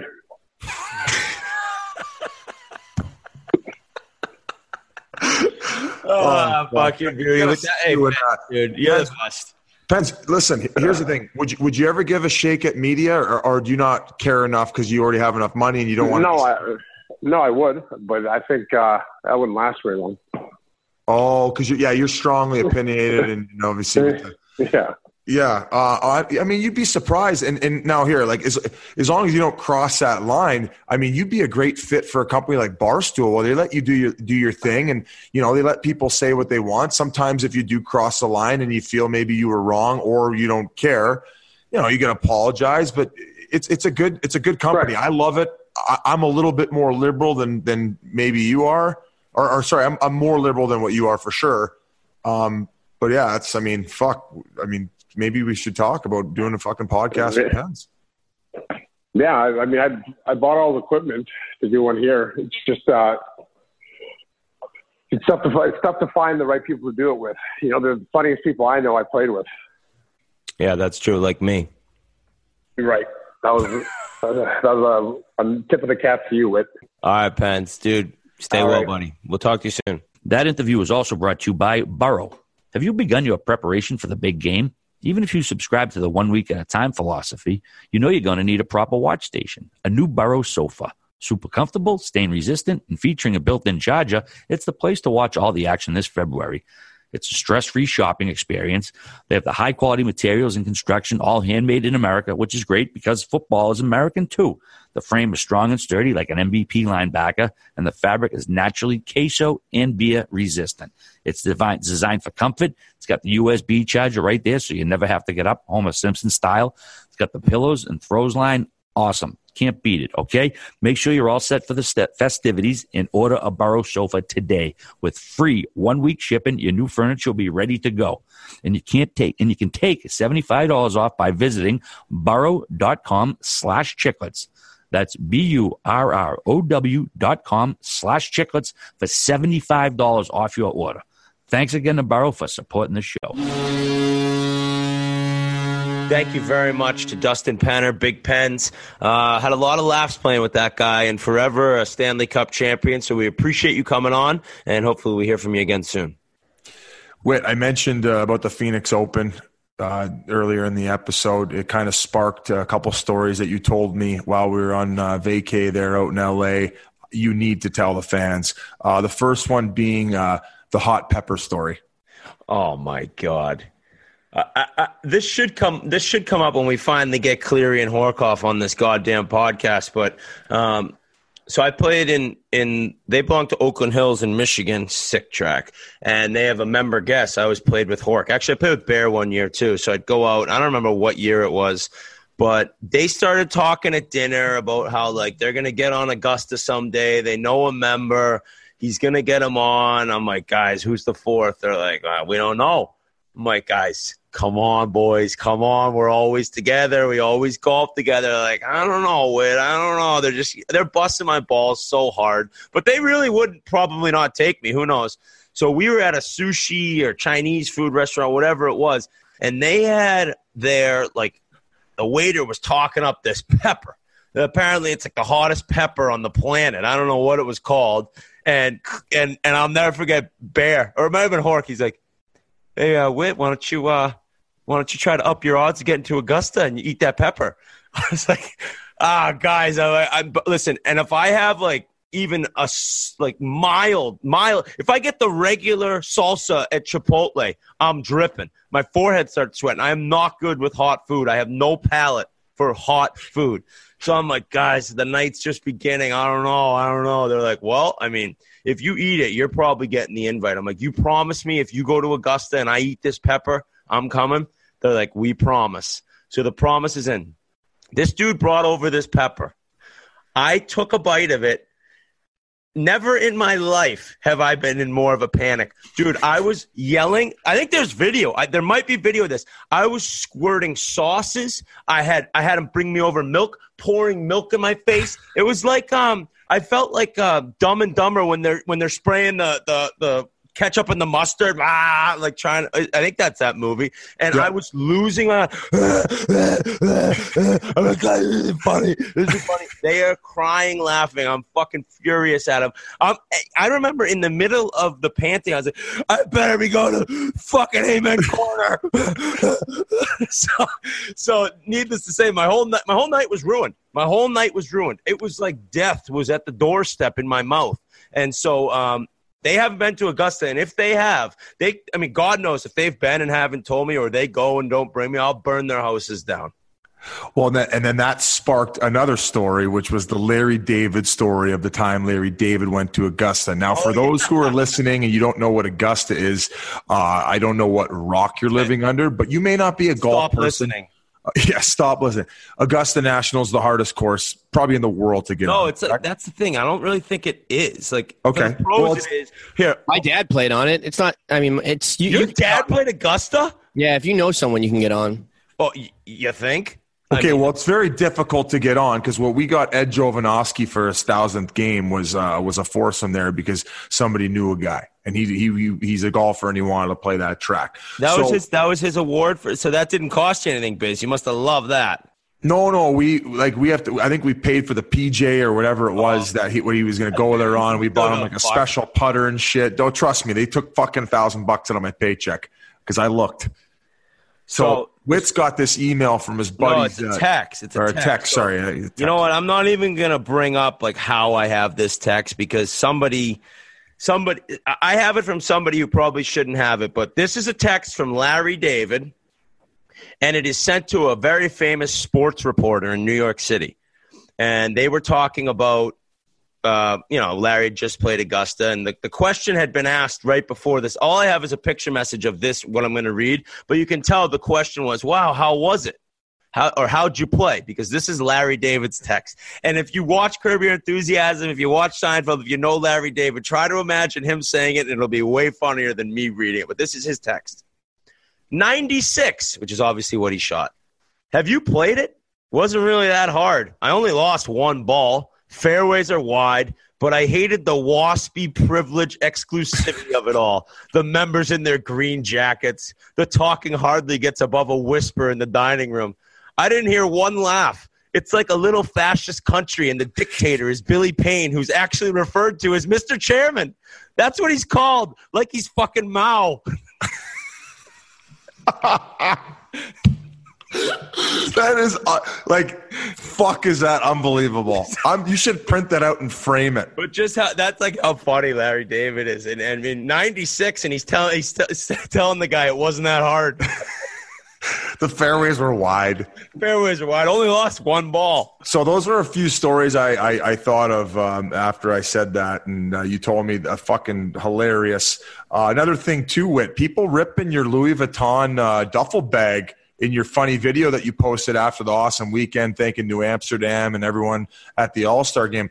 Like what? Can you only travel with a backpack or an actual suitcase? Like, do these people not know what a duffel bag is? Just because they can't afford it. By the way, it's not a purse. It's like a big bag. It's like a carry-on. Duffel bag. Yeah, fuck off, everyone. You and your LL Bean backpacks with your initials on them. And I was getting ripped while we were at the All-Star game for how many tracksuits I wear. Well, I actually think it's great. I think it's your look on the road. You wear, and they're nice tracksuits, and you look good, Biz. Well, I have the body to pull them off. And I'm working. Why do I want to be in like a suit or even tight jeans or Well, I mean, people are going to rip me for the tight jeans thing. I wear fairly fitted jeans. I don't wear boot cut like some of you peasants. Well, see, I just dress what we're going to be going out to dinner in that night. I just don't really want to go back and shower. You like going back and doing the long shower, get ready. Yeah, and I want to be in a comfortable working situation so I can bank interviews so you people can get entertained. And now I'm getting chirped online like, Jesus Christ, man, we can't win, can we? Yeah, sorry we didn't get dolled up for a fucking 15-hour bus ride up the California coast for all y'all. Well, Ray, speaking of our bus ride, how about our bus driver that we didn't talk about yet? I think this guy led the whole thing in kills. Absolute beauty. I hung out with him one day. I grabbed lunch for being him. Hung out, had a little chat with him. He was a fucking fantastic guy. I don't even know his first name. He said, "Call me D." Dennis. Dennis. He was telling me about how his wife and his girlfriend are best friends. The guy's like, he's a legend. He's like, "Oh yeah, my wife. She's been up my ass, but she can't change me. I mean, her and my girlfriend are best friends." Dude, he also the funniest part about the whole thing was that he was a diehard hockey fan. We had no idea, and he was actually a Tampa Bay Lightning season ticket holder. And Bugsy and Teddy Purcell are on the bus, and finally he's like, "Can I get a picture? My daughter actually has a Purcell jersey." Dude, what are the fucking odds of that? And then whenever I told him Stammer was coming, because that came together last second, I'm like, I goes, "Buddy, Stamco's coming." He's like, "Is he?" He's like, "Oh, you think I get a picture with him?" I says, "Absolutely, pal. We'll make sure you can get one with him." He was fucking like a little kid, all fired up. But yeah, he was a beauty, man. I enjoyed him. I enjoyed his company. He was a hell of a bus driver. So kudos to whoever hired him. Yeah, I mean, he was tied for the lead in kills over the trip. So holy shit! He also crashed the bus, didn't he? Yeah, he nicked it up a little bit. He's making it look mean. Dude, nice. Hey, I'm just thankful he got us there in one piece, considering he had to drive the last leg of the PCH in the fucking blind and dark with like 6 inches on either side of him in the RV. So he gets props in my book. Wait, a few minutes ago you mentioned Wayne Simmons, general manager of Philly, Chuck Fletcher. I almost called him Cliff Fletcher. He basically come out and said the next few weeks we have to resolve it, meaning Wayne Simmons, one way or the other. He's a pending UFA. He makes just under $4 million this year. You got to think he's gone. Philly's probably not going to get to the playoffs. They can definitely get something for him to help build for the future. I would think any team would want to add Wayne Simmons at this point of the season. I know he's not having the best year, but he's the type of guy similar to when we talked to Ray Bourque last week. He wasn't sure what he had left until he went to Colorado, and he's like, "Holy shit, I got a ton left." Once he got traded, so I think we could see a situation like that with Simmons. What do you think, Whit? Yeah, I think if anything, I think it'll be kind of right at the deadline. And you know what's crazy is like Wayne Simmons has had some monster years where he was just a beast. 30 goals, fight, hit, physical, net front presence, just everything you could want in a power forward. And he never really, he signed a 6-year deal. I think the cap hit was just under $4 million. So he made, on the contract he's on right now, he made about $24 million. But the way he's played, it's almost like he deserves more. He should have made more in his career. And now he's a free agent this summer. As I hope his body isn't breaking down, but it could be just because of how hard he's played and what you've seen him go through. So I hope he gets a payday this summer, but he may not get what I think people thought he would a few years ago, just because he struggled a little bit this year. He's also had some really good games and played well at times, but then last year too was a little bit of an off year. So you play that style, you play that hard for so long, and it's hard to continue to do that. But hopefully still he gets paid this summer, and it'd be nice. It would be a lot easier to get paid if he does go to a contender, which when he gets traded, it will be to a contender and goes on a big run. Then all of a sudden, people see you playing late into the spring and you get another big deal out of it, hopefully. It may not be in the plans, but it might be smart. I would say one thing the Leafs lack is that maybe that grit up front. You saw them get bullied around by Boston last year in the playoffs. Obviously, Boston plays a fairly physical game. I wouldn't count that out. Is there any other teams that need a good net front presence like that? A guy who's strong on the walls.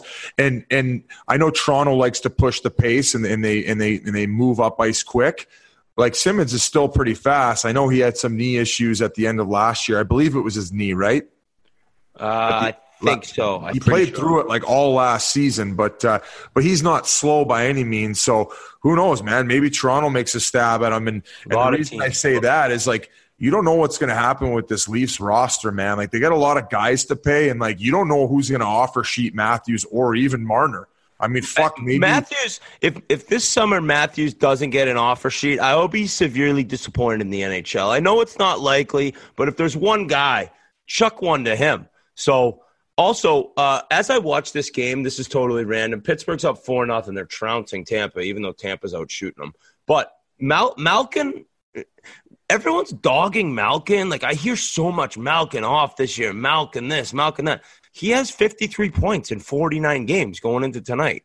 And I just saw him make an incredible play. I was just like, what is that really where you're at, where you're dogging Malkin? He's over a point per game. Is that the issue in Pittsburgh? So that was just a quick wit thought. Yeah, people are going to always complain. And as far as Simmons, similar to Muzzin, Biz, anybody could find a spot for a guy like that. If your team's looking at him, man, you just find a spot for him. And he did have a little bit of unfortunate time, and he did sign that 6-year, $24 million ticket, which probably wishes he maybe signed a 3 or 4 year deal because he would have really cashed in the last couple of years. One of the minor deal, well, I'll call the guy a minor player, forward Jordan Martinook for the Carolina signed a 2-year, $4 million extension with the Hurricanes. He would have been an RFA this summer. He's 26-year-old, has 10 goals, 3 assists, 13 points in 50 games this year. So just a little housekeeping deal for the Hurricanes. Also, speaking of the Bruins, Trent Frederick had his first NHL game Tuesday night. And Chris Tanev of the Winnipeg Jets probably thought he was going to push the little rookie around a little bit. Nuh-uh. Didn't happen that way. Trent Frederick absolutely fed him his lunch. And I have a couple of people say, oh, dude, he's bigger than him. He should have. It's like, dude, Tanev started with him. He thought, you see it a lot of times, a rookie in his first game or first couple of games, a guy thinks he's going to mush him around a little. And Frederick pushed back. Tanev wanted the fight. He got it, and he got the shit punched out of him. I'm sure you caught that, Biz, right? Oh, it was, yeah. I mean, it was It wasn't Chris Tanev, though. It was his brother. It was his brother. Oh, I'm sorry. That's all right. We're not named guys. It's Brandon. It was Brandon Tanev, Providence College Friar. Another father who should be selling his sperm. 2 kids in the show, not a big deal. The main story in that fight was the high five mishap by Frederick's parents. Oh, my God. By the way, his parents, the dad had a Sox hat on. I think the mom might have had a Bruins hat on. They looked like they were straight out of Boston, just cheering on their son as he was dummying Tanev. So that was a pretty funny moment to see his parents go that crazy. Not for a goal. They looked like they were jumping around for the game winner in the playoffs, but it was his first tilt in his first game, which he won, and then just the high five. I mean, they weren't even close. It was like Tiger and his caddy. It was like just not even close to executing that high five in the stands. Yeah, a little overexcited there, but you can't blame him, man. Your kid's first game, he's throwing hands like that. And admit, dude, he threw, dude. He caught Tanev with about 6 or 7 fucking bombs right away. Another quick note on the Bruins while we're here. Rask was placed on the IR retroactive to January 19th for his concussion. But good news, he did skate on Wednesday. And if Thursday's practice goes fine, he will be back in the lineup Thursday night. If not, he'll be back in the lineup over the weekend. Obviously, it sucks to have your goalie concussed, but the timing really couldn't have been any better. The Bruins had the bye. It went right into the All-Star break, so he might not even miss a game after having suffered a concussion. So as a Bees fan, we like to hear that. Big game this weekend, boys. A little football game called the Super Bowl. Yeah, RA, and Barstool Sports just dominating Super Bowl week again.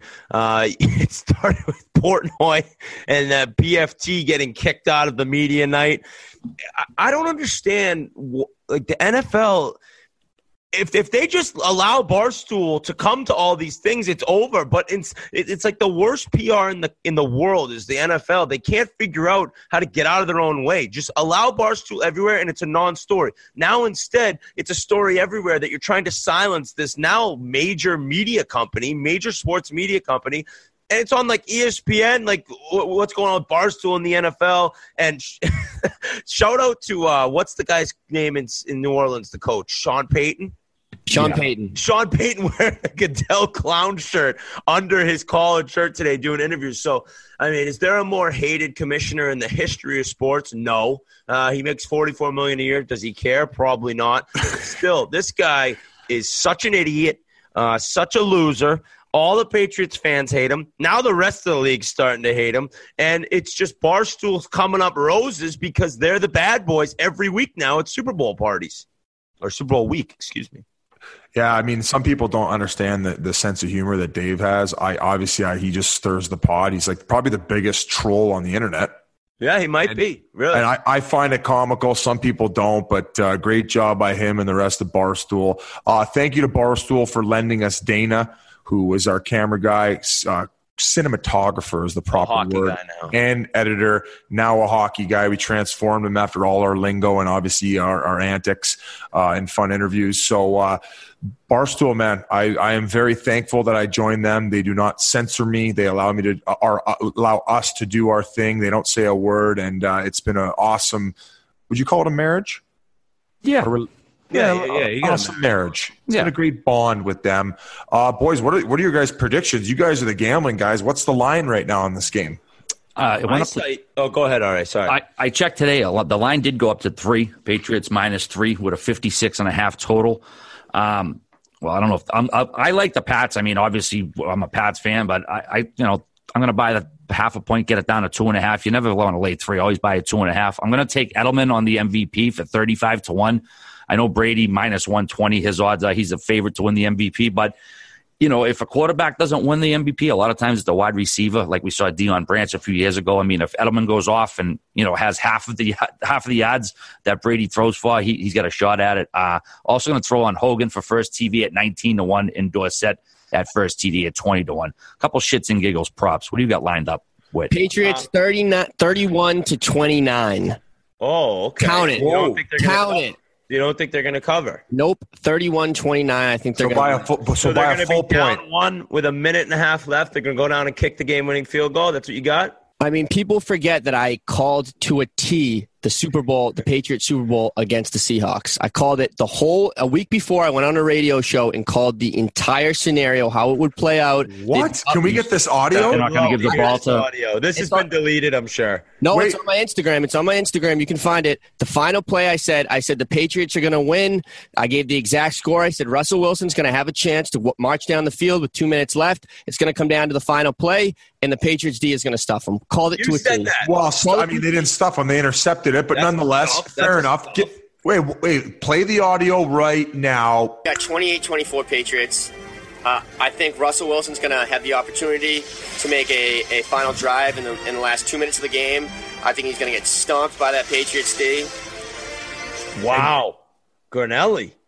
I mean, here's the thing, that's dead on. You must have won a good amount of money. Back then, you must have been betting like $5 a game. Yeah, it was like a $40 bet. It was pretty weak. You're pathetic. I originally, how about when this line came out, the Patriots were +1. Why I didn't just hammer it then, I don't know. Damn. Only thing I think the Patriots are going to win. The only thing that scares me is the recipe to beat the Patriots in the past has been just unreal defensive line play by the other team and then good play by the corners. And I can't remember a defensive line ever like this LA team. I mean, you've seen that Aaron Donald won RA about $12,000. He's a complete street beast. And then Ndamukong Suh has been, I feel like actually trying now. I feel like that guy got paid this year and maybe shut it down. Now the playoffs are going and he's into it. So I think it's going to be a great game. I don't think it's a blowout either way. The Patriots never really only play in great games in the Super Bowl. But I like them to get it done, and I would love it. I know this sounds crazy, and I know. He said 0% chance he retires, but if Tom Brady wins this year and gets his 6th and retires, it's like that's perfect to me. That's perfection. You think it was perfect when Ray Bork retired? That was after 1. This would be his 6th. And, 4th Super Bowl in 5 years. It's just not. There's nothing else to say. If you hate Tom Brady, you're a loser. You're an idiot. And I love the guy, so I hope that he goes out on top. But having said that, if you love a sport and you're still at the top of your game, why would he quit? So we'll see what happens. I think Gronk's definitely done after today. Gronk's last game, I agree. After Sunday, I think Gronk's definitely done. And now they're saying McCourty could be done too. So I think it's a big game for the Patriots. I'm not going to make any predictions other than the fact that I really like RA's pick on Edelman for MVP, and that's because after the game, he made the comments after they won the what is it, the NFC or the AFC? AFC. I know I'm going to get torched for that. But he's like, I'm going to get you 6. Like, you're Jordan, and this is more about getting Tom his 6th than it is about Edelman getting his, 3rd or 4th or how many he's got. So Edelman will be going. hard, and he was fucking big down the stretch of that last game where they beat KC. So and Edelman will make a catch and get knocked out cold on the field. You're like, he's out cold, and then he's lined up for the next snap. You're like, what is this guy doing? He's nuts. Let's talk about Ovi's All-Star break / bye week. Did they win the cup again or what? Did I miss something? Still cup champ. He's still cup champ. Was he riding a dolphin? Yeah. Oh, that guy. He's just living his best life, man. I mean, life by the balls. He was salsa dancing with, I don't know if it was his daughter or his niece or something like that. His wife was having a great time laughing at him. He was being silly. So Ovi's just having a blast, just selling the game. Hey, just selling the game. I can't wait for playoffs. I can't wait. I know we're only 2/3 the way through the season, but I don't know. This Pittsburgh-Tampa game, even though Pittsburgh's beating them, I just think of the second round in the Atlantic Division. Tampa will be involved, maybe Boston or Toronto, then Pittsburgh, Washington possibly again. I'm just fired up for playoffs. This is the time of the year. I know trade deadline's coming up. We'll have some coverage of that, and we'll be excited, going into the trades and who's going to get into the playoffs. But get me to first round, boys. Grinnell, you had some current events you wanted to talk about? Yes, boys. So it's not necessarily a current event, but I found out the other day, Ryan, 7-year-old Ryan from Ryan's Toys Review, is the highest paid YouTuber. He's 7 years old. How much would you guess that Ryan, the 7-year-old toy reviewer, makes? I guarantee $35 million. What? I said, buddy, like Logan Paul and those guys are pulling in $27 million a year. I bet you Ninja's up there. 26. Okay, well, Grinnell's going to give us the answer. I know numbers. What do you think, Ari? How much do you think? I said $2 million just because he's 7. $2 million? Dude, he fucking front wipes for $2 million. He's getting that a month. $10 million? $22 million. Okay, all right, I was off. I thought Logan Paul was at $17 million. I was off by $10 million, but $22 million for reviewing toys on the internet. At 7 years old. What's funny about that is a friend of mine, Billy Ryan, Florida Panthers scout. He has a daughter, and he told me this might have been a year ago. Like, hey, we're talking about kids and like watching TV or whatever. At what age will they start watching TV? Blah blah blah. I don't even know how the discussion started really. Then he mentioned, oh yeah, my daughter will sit and watch this kid on YouTube. He opens presents. Like she sits there. It's like she's in a trance almost. She just loves it, and all these kids love watching this kid open presents. I didn't even understand it. I kept asking, "What do you mean?" Like, he's like, he just opens gifts and plays with them, and kids watch it, and it makes no sense at all. I guess they're imagining if they got to open the gifts, but I know myself, if 8-year-old little Wit's watching that, I'm so pissed off. I don't have the present. I don't even want to watch. So I guess these kids don't care now, but $22 million. His parents aren't even really doing that much harm to him. Sometimes you see parents being complete scumbags. I mean, all they're doing is giving the kids presents. It's not like they're sending their kid to get. They're not buying them anymore. They get them sent to them and wrapped like that. They're doing no work other than hitting record on the Zoom, dude. 22 sheets. What's the backstory? How did it even begin? But it's YouTube. It's YouTube. You never know, man. RA could start a YouTube channel of him saying "wicked lot of fat" and you never know. Dude, maybe he's making $20 million selling merchandise. Let's monetize it. Flatten on the front, or actually the bottom of the back of the shirt. If RA made 22 sheets next year, what would be his biggest purchase? I say a cigarette boat. They're gonna say a cigarette machine. And you know where he's gonna drive it to? Florida, the Panhandle. Yeah, 100%. He's listening to Limp Bizkit the whole way. Fuck that. I'm a Siesta Key guy. Hey, that's a good transition, though, too, that we're going to be starting our own YouTube page, too, soon. So keep an eye out for all the video content we put out that we recorded in L.A., in Santa Monica, in Venice Beach, with Sean Avery. So there's a ton of video content coming soon, and everyone should keep an eye out for that. The page hasn't been started yet. I know there's some Spit and Chicklets fake YouTube pages out there. Don't look at those. We're going to start it. We'll tweet out the link, and it's coming soon. One other thing I can ask you fans, if you're even still listening at this point, we might have lost you after the guy shitting off the dock. is don't say, when's this interview coming out? We banked 7 All-Stars at the All-Star game, so we're going to roll all the All-Stars out in the month of February. We have 8 episodes. Obviously, we do 2 a week, 4 weeks. Quick math guy, what are we at now, 8? That's 8, boom. Just like I said, not a big deal. We're gonna release all the video content as well. The plan is, as we've said before, we can't just throw the whole interview on YouTube for you guys to watch. We have paying sponsors that buy ad reads on the actual podcast.